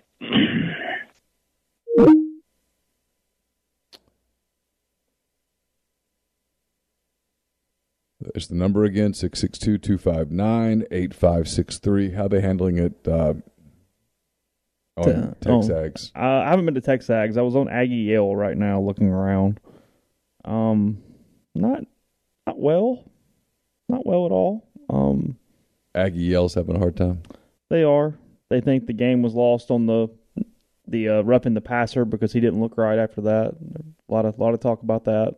I thought he played okay after that. Yeah. Like, that was another one where they got it right. Because live, it looked like targeting. They reviewed it and said it wasn't targeting. I was cool with that. Hey, who do we have? Oh, it's Bobbin. Hey, Bobbin, what's up, man? All right, most important question. How did Carson do Thursday night? He played really well. They won 2-1. They played a really good DeSoto team, kind of an older team, real physical. They pressed a lot, so it was a little bit of a wake-up call, but he played really well. He played just about the whole game, probably played, 70 of the 80 minutes. He was pretty wired up after that was over. It took, I think it was about so he's got to figure it out conditioning-wise. He's ready to go. I think he'll be more ready the next time. But he was pretty ready. He played really well. All right. Well, hell yeah. That's the most important question. I think I just got really hardcore hit on by a cougar, and she was actually very attractive. Oh, yeah? So why are you talking to us? Yeah. I mean, because she had to dip out. She lives in the other town. So I live in Bay St. Louis now. She lives in Pass Christian, and she was like, I got to go, but leave me your number and I'll text you. And sure enough, she did text me. Oh, well, there you go. Yeah. So, 2 dubs tonight is not bad. No. I mean, am I wrong? No, that's not. 27-year-old single guy, am I wrong? When you say cougar, give me an age range. She was 42. Oh, okay. That's interesting. I'd like to hear the follow-up on that. When I went to... Huh? I said I wouldn't mind hearing the follow-up on that. Oh, I'll do it. Yeah, I'll absolutely follow up on it. I mean, yeah. All right, so hold on a minute. It's a little bit of an interesting thing when you just define the Cougar as basically close to my age at this point. Like, it's a little bit of a thing I'm having now here for a second. Are you having a moment? Yeah, a little bit. I turned 39 in like a month, and I'm like, okay. All right. Well, I mean, it was awkward for me. I've got one of those weird. I've got an unorthodox family. I have an older sibling that's 12 years older than me, so I really don't even think about it like that. But yeah, I'm sorry. I didn't mean to do that. No, you're all good. Go ahead. You're all good. Are we? I'm sorry, Chase. That's my bad. No, we're good. Go ahead. We're imagine how I feel. I mean, my ego's long gone now. All right. So is Judkins on pace to be the best running back Ole Miss has ever had? Statistically, yes. He's on pace for damn sure. Yes. I mean, let's be real. I mean, look. Now, I haven't covered. I'm not an Ole Miss historian. Are you having a hard time comparing him to K.O. Dotley? But the only other running back that I can remember wearing an Ole Miss uniform who's in this category is Deuce McAllister. And statistically, it's got a chance to be. Has a chance. I mean, he reminds me more of NFL people than he does anything else. I mean, I've got it up here, real quick. I mean, I've got it up. It's 100-yard games career. Deuce 14, Joe Gunn 12, Dew Innocent 10, and then wherever like Ben Jarvis, John Avery, K.O. Dotley at 9. Touchdowns, Dotley at 14. Judkins is already at 13. He's got at least 4 games left, no matter what. Season yards, it's K.O. Dotley at 13-12. McCluster at 1169, Ben Jarvis at 1137, Deuce at 1082, and now Judkins at 1036 or whatever it ended up being. I mean, That's nothing against Dexter, but he's better than Dexter. Yeah. He's better than Ben Jarvis. Yeah. Well, it's not a knock on Dexter, but he's a completely different running back. Yeah. I mean, he is. Yeah, but I mean... Yeah, I mean, that's not really even a knock on Dexter, yeah. Like, it's just they're two completely different players. You had to scheme Dexter. You don't have to scheme him. You can just give him the ball. I mean, this is look. They like Lane said, they got some efficient use out of Evans tonight. But this is 2 weeks in a row on the road in the SEC as essentially a college freshman that he's gone on the road in the SEC and just been handed the ball and said, "Carry us." There aren't many cats who can do that. Oh, just the dude. No, absolutely not. There just aren't. I mean, he's. So here's my thing, and this is all right. So I have one of my best friends. He's a high school football coach, and he's a big LSU guy. So he does not like to give Ole Miss credit on anything, but he told me, he said, "Dude, that guy looks like little baby freshman vibes of Saquon Barkley." I've heard other people drop. I've heard other people drop the Barkley comparison. I've heard that one a few times from football people that are like NFL type people. I can tell you that NFL people he's already all over their radar. Gushing. Yeah. I mean, they love him what they see. I mean, if anything, they're probably a little worried about the wear and tear on the tires a little bit. But he seems to get. And Zach Evans has said this 2 or 3 times. He seems to get better as the game goes on, and the more he gets hit, the better he plays. FAU beat UAB? Wow, that's an upset. I don't know look, I think I told Chase this a couple weeks ago. I've been religiously following Ole Miss football since 2008. I don't think they've had a running back like him ever since 2008. I mean, they had Dexter. Look, they had Jalen Walton. Jalen Walton was awesome. They had Jordan Wilkins. Jordan Wilkins was awesome. Scotty Phillips was good. Snoop, Jerrion Ely. I mean, these are guys that were... Yeah, but none of these guys are in that Snoop's ballpark. on the NFL roster. Jerrion Ely's, flirting with an NFL roster. But, I mean, as a freshman, this is the most advanced kid I think I've ever seen. Yeah, he's better as a freshman than any of those guys ever were at any point in their college careers. So my next question is this. So they're 8-1 right now. I don't think they're going to beat Alabama. I don't think they're going to beat Arkansas. I think they should beat Mississippi State just based off. Why are we saying they're not beating Arkansas? I mean, look, I think Arkansas is going to put up a bunch of points against Ole Miss. I think that's pretty obvious. But to me, there's every sign that Ole Miss is going to score a bunch of points too. Do you think Ole Miss on the road in Fayetteville could put up 40 on the road against this sure. Arkansas team? Sure.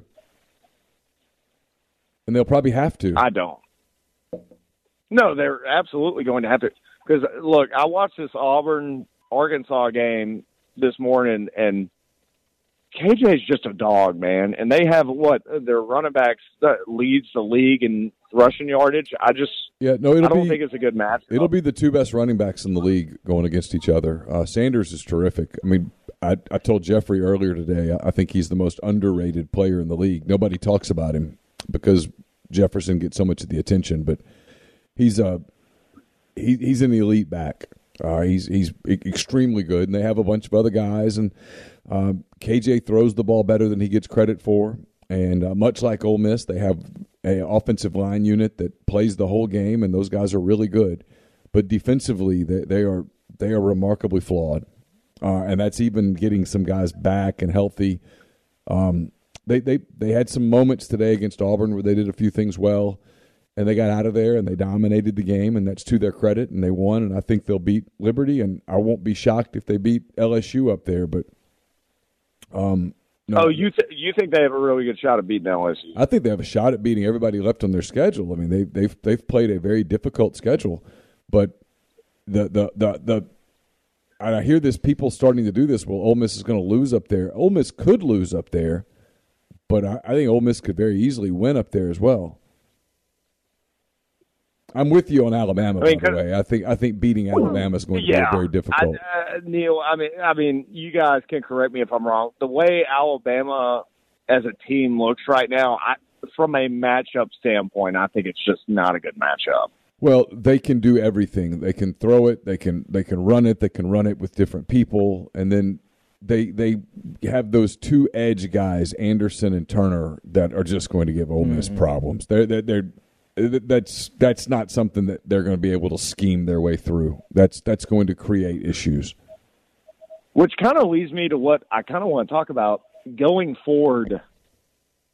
And, I mean, look, we still have 4 games left. This is probably premature. But, I don't think Partridge, he's getting a lot of heat right now, but I think his job's safe. If they run that defense going forward.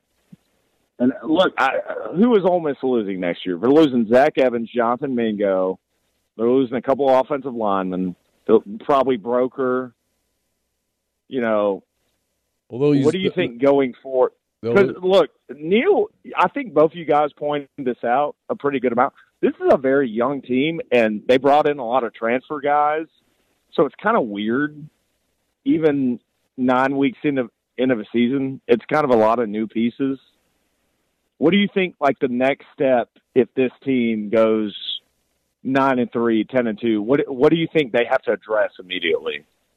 I mean, I just think we're at a different era of college football where you just jump into the portal and you address what you find out needs to be addressed. And they've got to get better linebacker play. They've got to add some offensive linemen. They've got to add receivers because that's been a total whiff from a recruiting standpoint. Oh my God, yeah, it's bad. It's bad. I don't know. I mean, what's left? I mean, the next step, if they win 9 games this year or 10 games this year or whatever, the next step is competing for a championship. But look, if there were a 12-team playoff, they would be in the mix. They would be right on the cusp of it right now. Hell, they might be in it right now. Yeah. All right. Yeah. Last thing, who's the next head football coach at Auburn? If you gun to your head right now. Kevin Steele, Jeff Grimes. Oh. So y'all think they do the Auburn way thing 100%, and it's not Freeze? Obviously, it's not going to be Freeze. I don't think it's Freeze, and I just don't know. I mean, the whole AD thing's weird. And, I mean, if what Justin Hookinson is reporting is even remotely accurate, then it's about to get really weird, because if you're John Cohen and they take the offer off the table, you can't go back to State. That's the problem. No. I mean, you can, but you're not going to last long. Can y'all correct me if I'm wrong? Because, look, I have friends that are big Mississippi State fans. I don't think John Cohen was necessarily beloved at Mississippi State. No, he was. I don't think he was at all. As someone told me today, he was falling forward. Yeah. They compared it to Ross Bjork getting out of Ole Miss. He's catching heat in baseball, in basketball, that's exactly and football. what I was about to say. It was the same thing. You know, Ross, there was so much heat on him, and he just fell forward. Yeah. You know, and got up. I mean, I'm not trying to make this an Ole Miss versus A&M thing, but it's a better job, you know. And, like, I mean, that's just crazy to me. But I don't know. It's going to be interesting. But, all right, guys, I appreciate y'all taking the call. Later. Thank you. All right. Thank y'all.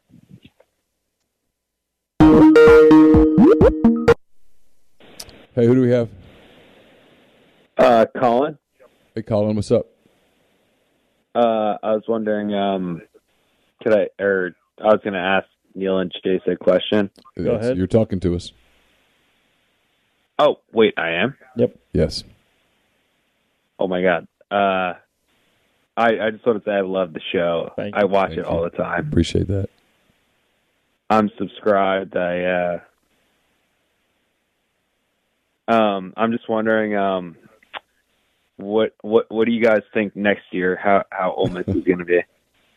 I mean, I have no idea. I mean, there's no way to even remotely have any clue as to who's staying, who's leaving, who's going to be in the portal. You just thought last year's portal was a lot. This year's portal is times 10. Yeah. I mean, every damn body is going to be in the portal.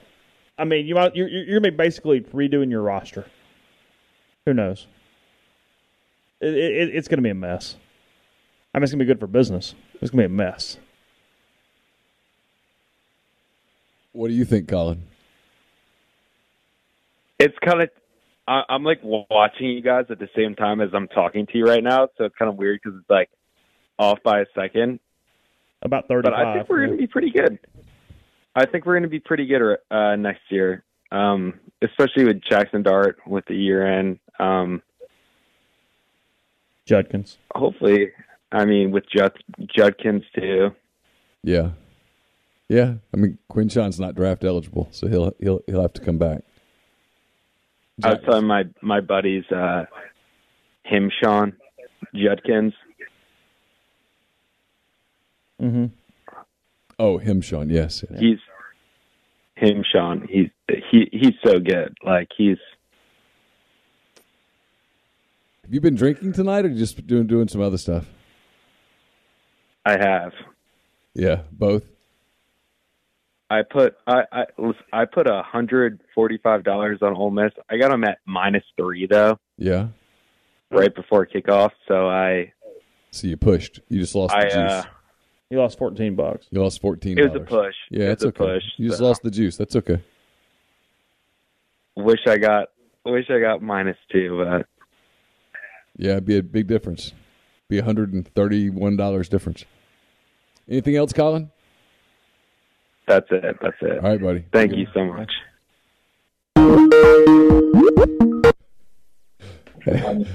Who do we have? Hey. Hello. Hello, who's this?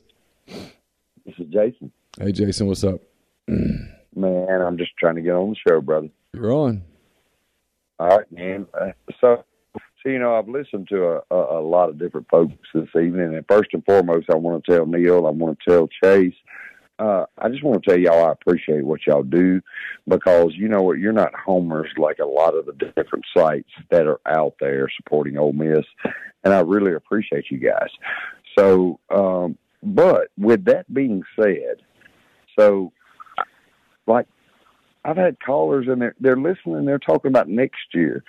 You know, in today's college football, next year, you never know what's going to happen with this transfer portal and what's going on. You don't even know who's going to be on your team or who you're going to get. So we're 8-1 right now. right? So here's the thing. We've got a bye week, and we're going into Alabama. I don't think we can beat Alabama. I don't think we're talented as them. But if we do, where are we at?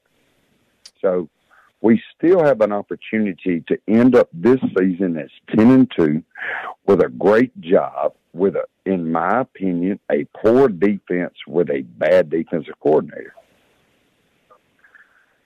I mean, my point is, today in college football, how do we judge teams? By winning and losing. Some of you have always judged teams, and your team is 10-3 plus 8-1 is 18-4 in your last 22, and there aren't that many teams that can say that. Obviously, Alabama can say that, and Georgia can say that, and Ohio State can say that, and Michigan can say that. And Oklahoma State can say that. Oklahoma State's in that ballpark, although they took one on the chin today. My God. And then there's a couple others that are, listen, I'm not saying that I take bets from people or anything. I'm definitely not saying that right here, but I do know this. Everybody that would, if I did take bets, was on the other side of that. So that was a crazy game. College football in 2022 is a madhouse. It's wild. Well, yeah. I mean, look at the team that Ole Miss just played. I mean, Jimbo's going to have to spend, all Jimbo jokes aside, he's going to have to spend a lot of time recruiting the guys that he just recruited to stay. Mm-hmm. Absolutely, because, NIL, and you're not happy there because everybody's going to come up after you. If you don't think that people are in their ears right now, and definitely in the off season, and saying, hey, check this out. You can come and help our team. We're going to give you the same amount of money that you're grabbing right now, but you've got opportunity to play for the SEC championship or the Big Ten championship or whatever. This is just a different world that we're living in right now. That is true. Yeah, enjoy the wins and worry about next year when it gets here. That's the answer to this. Period. That's exactly what I'm saying, because you know what? Here's the thing. We just went on the road and won. And anytime you go on the road in the SEC and you win a game, that is an accomplishment. I don't care if it's you look at Missouri today. They go to South Carolina, and they beat the absolute crap out of them on both sides of the ball. Offense, defense, special teams, they won on the road. Anytime you can win a game on the road in the SEC, it's important. I don't care how your season's going. That's just a tough accomplishment anytime. Hey, thanks for the call. Appreciate you, Jason. All right. Y'all have a great evening. Appreciate what you guys do. Thank you. I'll tell you, Brad called in last week from Iuka. Oh, no. I didn't know that. He did. It was the 1-year anniversary of the call. Oh. How's everything going? Still married. Yeah. Yeah. Going okay. Yeah. That was crazy. No one's disappeared yet.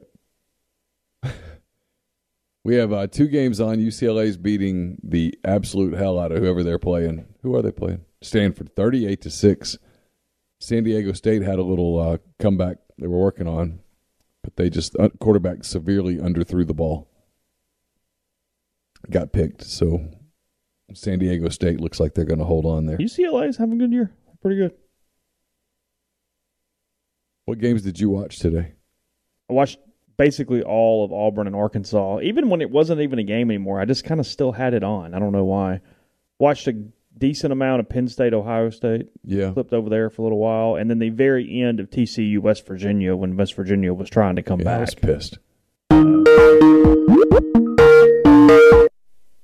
Hey, who do we have? Hey, it's Sterling. What's up, How Sterling? are you guys doing? We're good. How are you? Man, I'm good. You guys do a great job. Just want to ask a quick question. I don't think you guys have seen the video of Cole interviewing Lane after the game, but it was clearly a plant, and I'd like to see y'all's input on that once y'all see the video. You talking about right there on the field? Yeah. So Cole was like laughing before he even asked Lane the question, and he says, "Do you have a Halloween costume?" And Lane says, yeah, maybe Jimbo has a Joker outfit that I can wear. Yeah. And it just seems like a plant. So I'd love to see y'all's input on that. I would be surprised if it were a plant.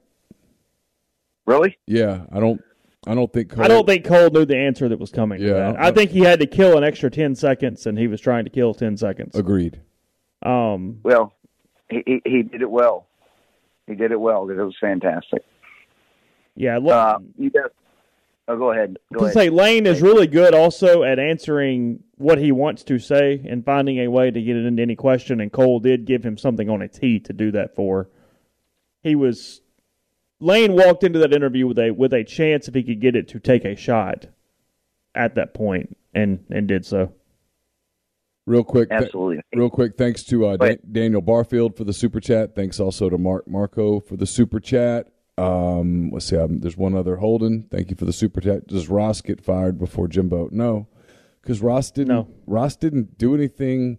Ross did what they wanted him to do.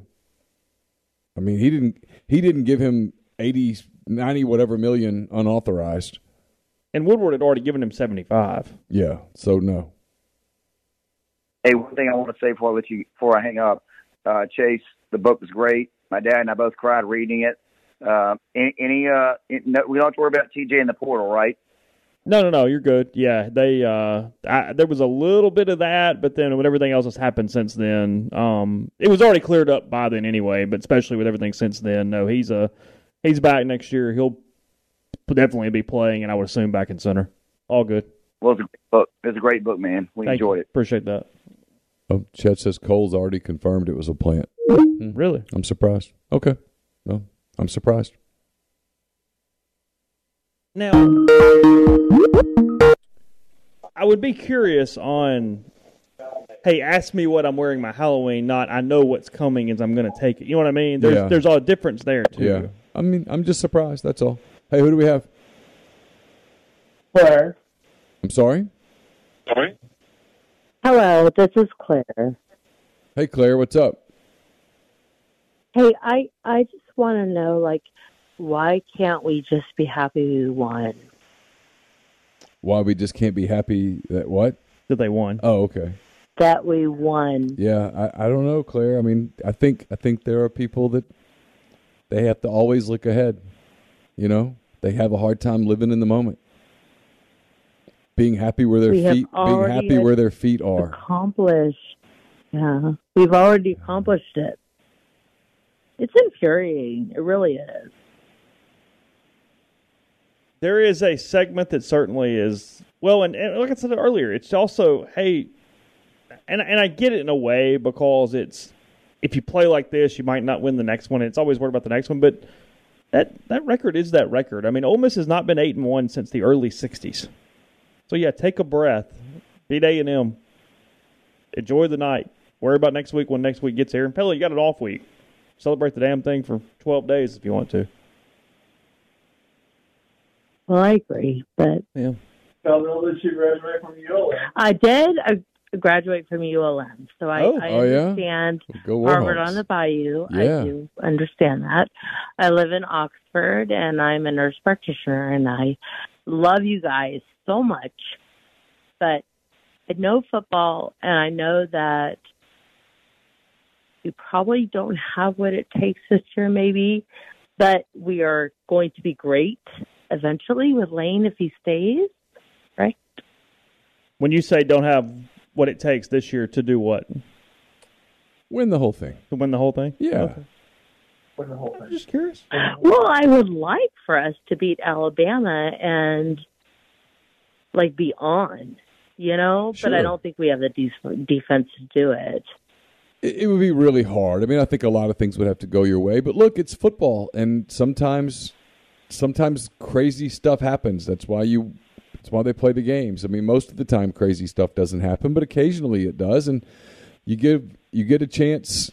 Look, here's the thing about Alabama, right? They've got a quarterback who's playing with an injury in Bryce Young, and I'm certainly not hoping for anyone to get hurt because that would suck because he's a great young player.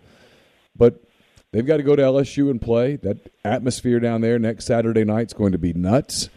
And they've got to. I'm hoping it's brutal. I'm hoping actually people die, so that's that. Wow. Wow. I'm a hardcore Claire, that's really hardcore. You don't want anybody to perish in the football game. It's not that big of a deal. If it's for the game, right? I mean, I don't know, Claire. I can't advocate that. I don't like it when anybody gets hurt. So I certainly don't want anybody to get that hurt. Okay. I'm a kinder, gentler person than that. I'm just saying, Alabama's got to go play a hard game. So you don't know what their situation will be coming out of that game in Baton Rouge. So, well, it's very hopeful.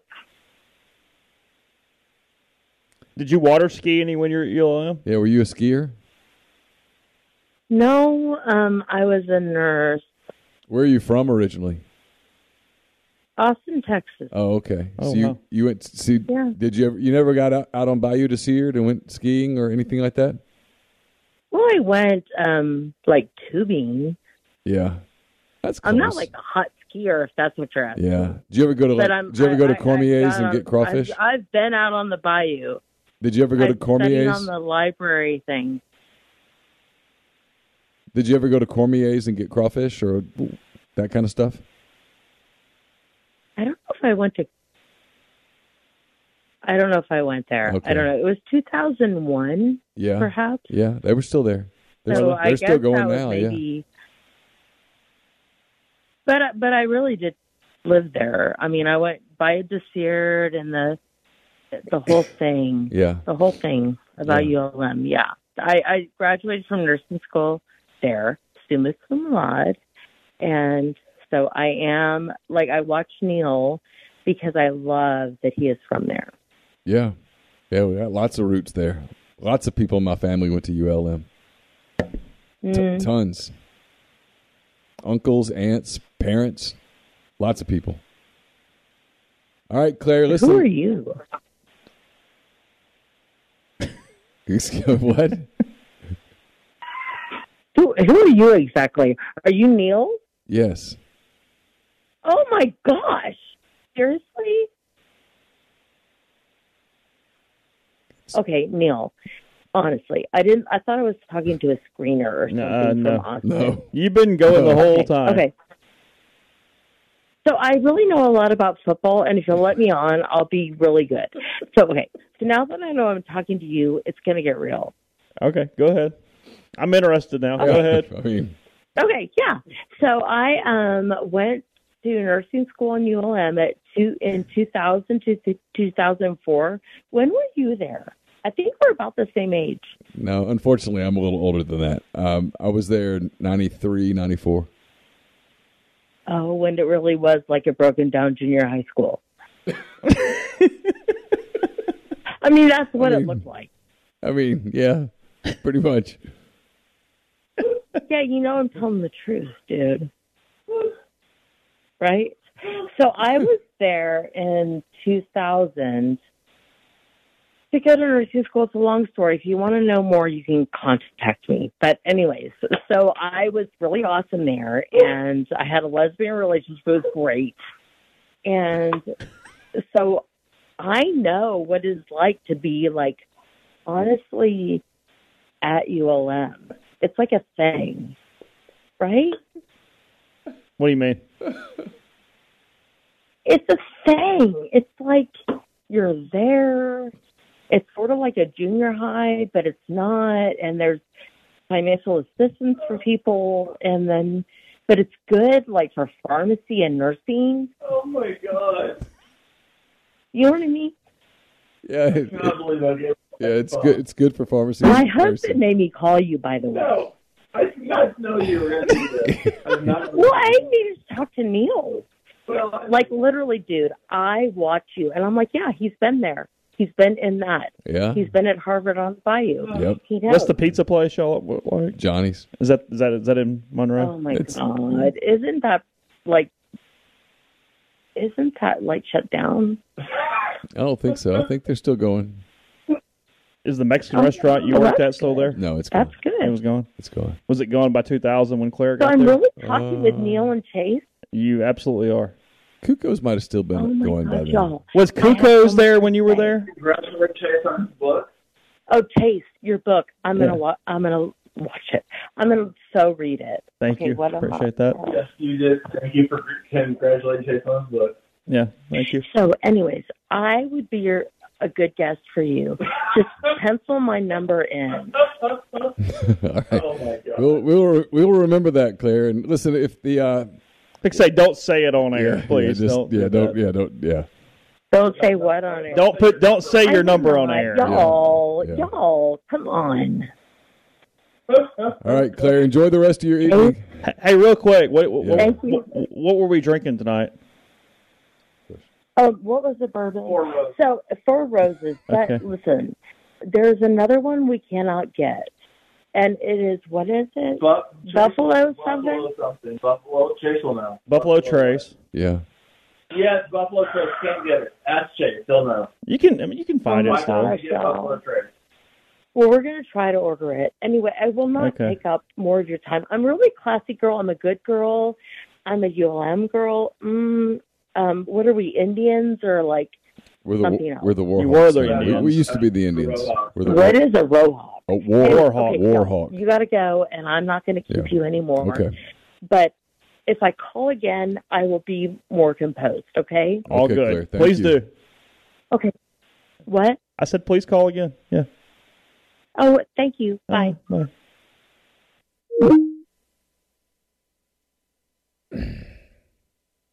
It's 12:34 a.m. Continue hand raise, guys, tonight. Be a normal night in Monroe. The Mexican restaurant will be closing in 25 minutes or so, right? 1 o'clock? Yeah, be closing in 25 minutes. Be clocking out so that I could drink while we clean. That was always the deal. Yeah. San Diego State 28, Fresno State 17. The Aztecs, Eric Winter's alma mater, and Fresno, Neil's worst work trip he's ever taken. Scary. He ate at the Chili's. That was the highlight of the road trip. Yeah. You had to walk to the Chili, though. Yeah, walk there, walk back. Yeah. But actually in there was good. Whew, that was a good call. It's be hard to beat that one. Yeah, deep breath. Lizard Lady says deep breath. That's right.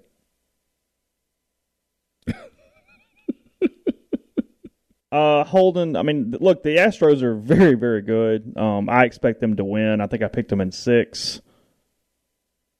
I still find them a little grimy. I'm having a hard time getting past that from their past transgressions. Yeah.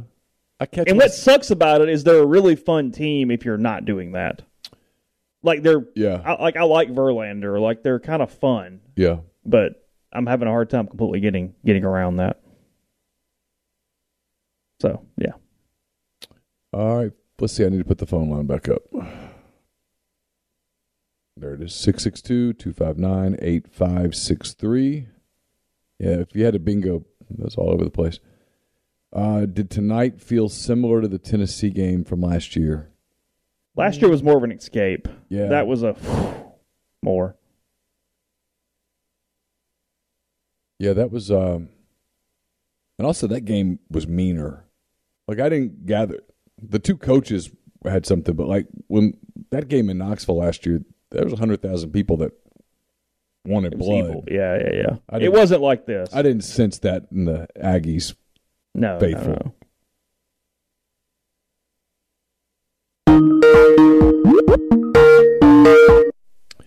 Hey, who do we have?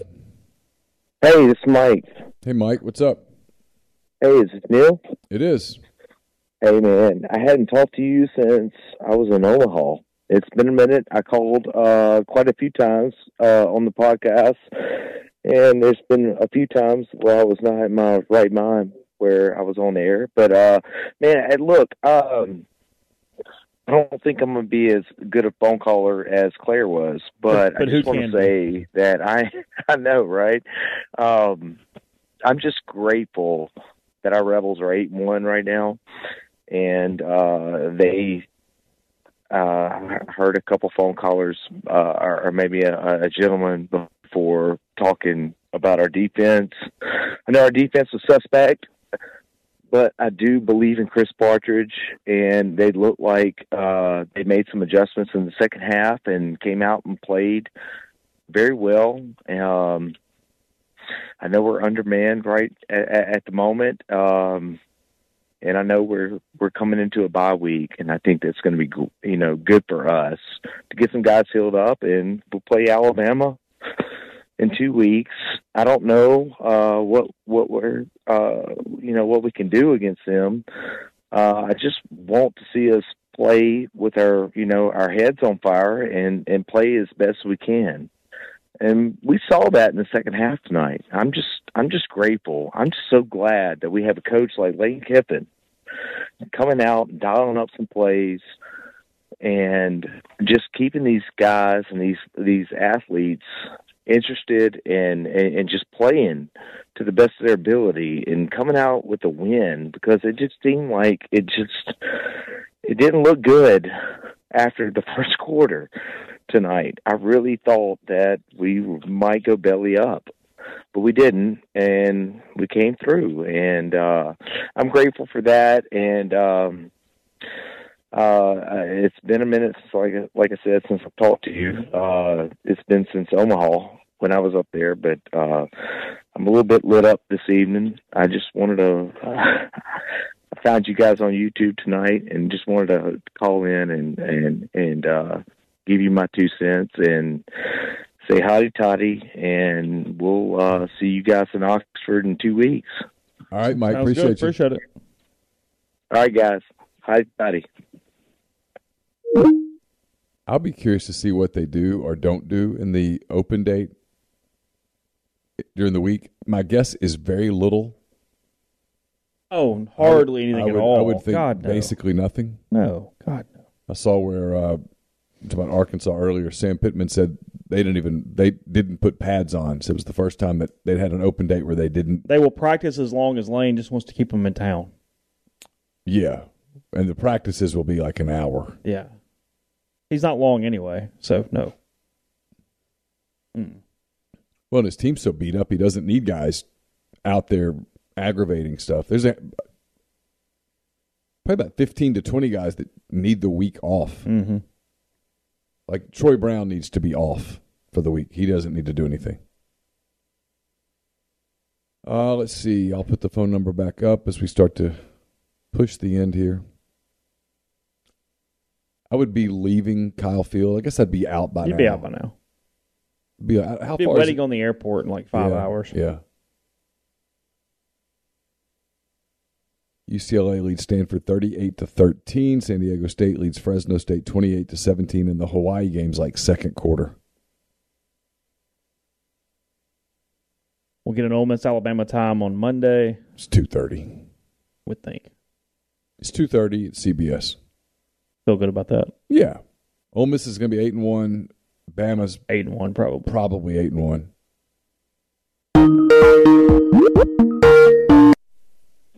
Hey, who do we have? Hey, man, this is Jim. Hey, Jim, what's up?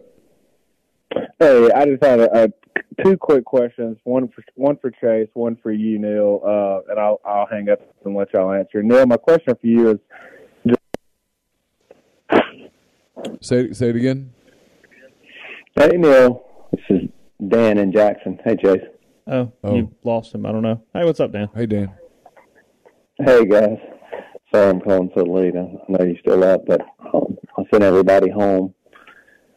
I'll tell you, Jackson Dart is a football player. We wouldn't have won that game otherwise. No, he's been a hell of a gamer. I mean, he running the football won the game for Ole Miss today. I know he hit a couple passes, but he was 13 of 20. Didn't make the mistake, but 95 on the ground, including extending some drives that they just had to have. I mean, talk about some second downs, third downs. Oh, yeah. Down the field. I mean, it was – no turnovers. He played a really smart, good football game tonight. No turnovers. And I'll tell you, everybody's beating up Partridge tonight, but I think at half they had 124 yards rushing. I think they finished the game with 146. I mean, they made adjustments in halftime, just like everybody was talking about the last game. And we had a few guys just step up. I mean, this team needs a bye week like I've never seen. And just to get that done, and look, Texas A&M, they don't have coaching. They have talent. That quarterback is legit. At number one, the receiver. I mean, that kid. I'm pretty sure he'll be playing for Georgia or Alabama next year. Oh, they've got dudes everywhere now. I mean. Oh well, I'll tell you what. Pete's. Your podcast with Pete. Yeah. Tell me what Pete's Pigskin It had me Preview scared to presented death. by I almost threw up listening to that. I was like, this is not good. So for us to come out, and even the offensive line in the first half struggled, and they made some adjustments in the second half. And I mean, what can you say about Judkins? But I'll tell you this: Evans, he had another gear tonight, and I think it was because he's playing in Texas. And you know, he's a weird dude, but he's legit. I mean, that guy. If we can he's never finished the season uninjured. So if we can get the bye week and get him to finish the season, I think it would be huge for his pro career. So that's what they need to sell him anyway. Everybody wants to know what's the clicking, that sound in the background. Like it's like it sounds like. Oh, that's my dog. I'm sorry. Oh, that's I have a Labradoodle. That was one of the guesses. That was one of the guesses. Was it? That was one of the guesses Really? in the thread. Yeah. Oh yeah. Let's see. He's got a Red knee. Fan 1977 wins the award. There you go. I'm sorry. No. I'm so used to it. I'm hearing it. We were curious to see what it was. So, yeah. Hey, appreciate the call. Hey Chase, I'm enjoying your book, man. Good to Appreciate see you it. at Lemuria. Thank you. Oh, yeah, absolutely. Thank you. I appreciate that. Okay, guys, enjoy it. Thanks. Jim, if you call back, I'll try to get you. Can't remember if that was Jim or not. I hate to dial that number. Done that once already tonight. Well, but this person called. You just called that person. Well, that's true. You want to call them back now? But I'm not sure that's the right one. No, I'm at the 901 number. Oh. That we called at 1040. You want to call them right now? No, probably not. Ask for Aaliyah again? I just figured maybe it was Sleepy Aaliyah, and it turns out it was not. Because I was like, I don't know sound one. No, it didn't. It didn't. Hey, who do we have? Hey, Neil, this is Jim. Sorry, All right, I sorry. don't know what happened earlier. All good. You had 2 questions. Go ahead. All right, let me try to rephrase my questions. My question for Neil was, just from talking to Football Program Insiders, what are 2 positions that you know they really want to hit in the portal for next year? And then my question for Chase was just, from talking to Clem, Laugh, and Mike and some of the players this fall, have you noticed a noticeable change in their approach to the fall heading into the season from past years? I'm sure it's a more relaxed atmosphere, obviously, but just wanted to hear it from you. Appreciate both of y'all and what y'all do. So on the coach on the one for me, you're referring to just Ole Miss or kind of everybody? Yeah, just Ole Miss as far as their roster construction for heading into the 2023 season. Yeah, I'm going to be totally transparent here. I probably have more insight into the recruiting desires of 10 other programs than I do Ole Miss. It's nobody over there gives you that information. I can guess, and I'd feel like I'd be 99% accurate. My guess would be defensive ends and wide receivers. I would agree on both accounts.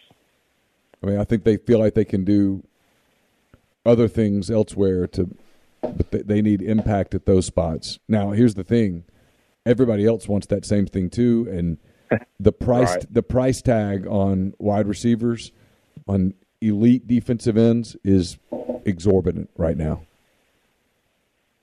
I can imagine. On the baseball thing, it's more of you're constantly in the past saying, hey, this is how we get here, and it's this hope and whatever. You kind of know you can do it now. I mean, you're coming off a title where there's going to be definitely some more comfort, some ease around the program. You're trying to do everything exactly the same, but no, it's a different dynamic. I mean, you would hope that it comes off in a positive way. I think Mike will be a better coach now after winning. There's a monkey gone. There's all these different scar tissue things that are just completely evaporated.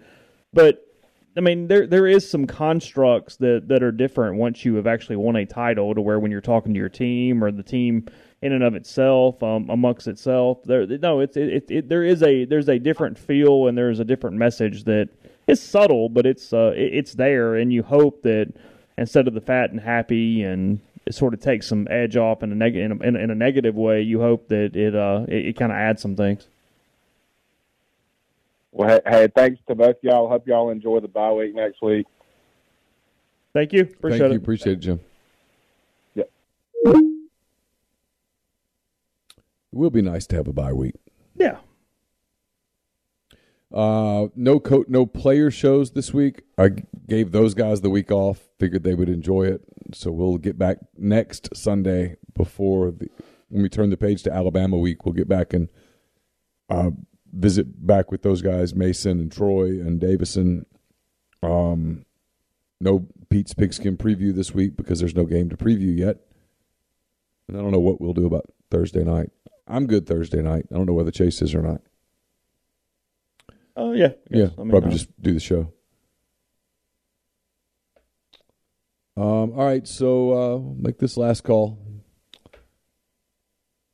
Appreciate everybody for being with us. It's been fun to be back and do it one time. It's 2 hours and 15 minutes in. So we'll take one more call if anybody wants to call. We get the last one. And, again, thanks to everybody for being with us. We'll put up I'll put Lane Kiffin's press conference. I'll put it up on the website as well. We've got content there from earlier. My column, my game story, Chase's observations. So there's a lot there. Let's see. Did they get the onside? Oh, they did get it. They cut it to 3. Now they've got the ball. Hey, who do we have? Hey, caller, who do we have? Yes. Is this MPW Digital postgame show? It is. Yep. Who's this? Oh, great. This is John. Hey, John. How you guys doing tonight? We're good. Or this morning, I should say, I guess. Yeah. Oh, holy shit! Fresno State's going to come all the way back and win the game. We got time for another call? Yeah, you're it. Go ahead. You're on. Oh, I apologize. This is John. Yep. Yeah, you're on. Go ahead, John. Oh, I apologize. First off, Chase, your book. I would really like to know more about it and the title and everything. I'd love to read it. It's Resilient Rebels. It's available on Amazon. It's in local bookstores, depending on where you are. I can tell you where the closest copy is. And we do signed copies through Lemuria Books. It's about the baseball championship. Oh, okay. Well, and what was the name of it one more time? Resilient Rebels, Ole Miss Baseball's remarkable path to a national title. Oh, okay. Resilient Rebels. All right, cool. I am definitely going to get that. Appreciate that. What a great game. I was literally, well, not literally, but basically sitting as close to the TV or almost inside the TV there after A&M scored that last touchdown. But I have a question. I just want to know y'all's opinion. The zone defense that we run, that we go to from time to time, I've always hated that defense, because it just seems like we're just basically escorting the team down the field. Why did we not just continue to keep pressure there? Because it seemed pretty obvious to me that we were doing a good job of getting in his head when we would pressure that quarterback. And any ideas as to why we just don't continue with that approach? You have to mix it up. If you don't mix it up, they'll exploit where you're coming from. Yeah. So you got to do that. And then the other thing was, look, when you bring pressure and it doesn't get home, you'll pay on the back end. And in a game like that, I think they just felt like they could keep scoring. Obviously, Ole Miss ran the football for 400 yards or whatnot. So I think they just wanted to make sure the goal is to win the game. It's not style points. Right. Well, that, like I say, that defense just always makes me a nervous wreck. I've been a Rebel fan, since birth, 44 years, and I have seen that defense run so many times, and it just makes me a nervous wreck. But obviously, we pulled it out, 8-1, awesome. First time, best record since I think '62 is what they said. That's right. Johnny Vaught. Yep. First time any of us have seen that happen.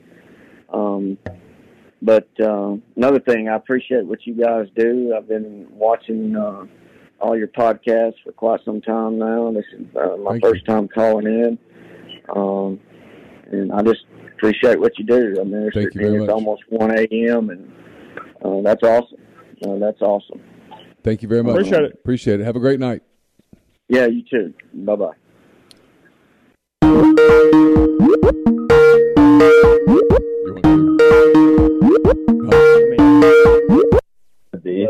All right. Another thing, I'm pretty confident he does more work. Hey, who's this? Hey. Hey, last one real quick. Hey. Go quick. Last one? Yeah, last one real quick. Who is this? Last one, I want to ask why Lane is not blitzing defense. Why is what? Why is Lane not blitzing defense? Yeah, we've covered that tonight. Hey, appreciate the call. Thanks. All right. All right. Felt like we'd covered that ground. Thanks to Dead Soxy for sponsoring the show. It's deadsoxy.com, promo code Rebel Grove. He's drunk. Promo code Rebel Grove for 25% off. Our thanks to Brian Rippey, Jeffrey Wright for being on the show.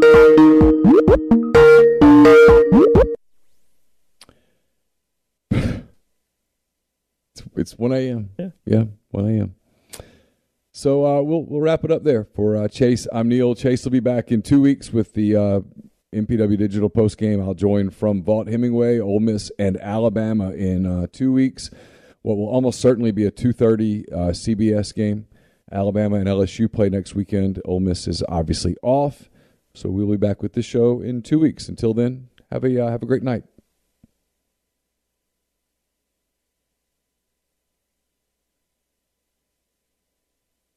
Everyone is talking about magnesium. It's all you hear about. But why? What do we know about magnesium?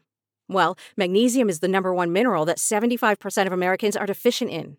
If you are a woman over 35, magnesium will help you rediscover balance, energy, and vitality. Magnesium supports more than 300 enzymatic reactions in your body, including those involved in hormonal balance.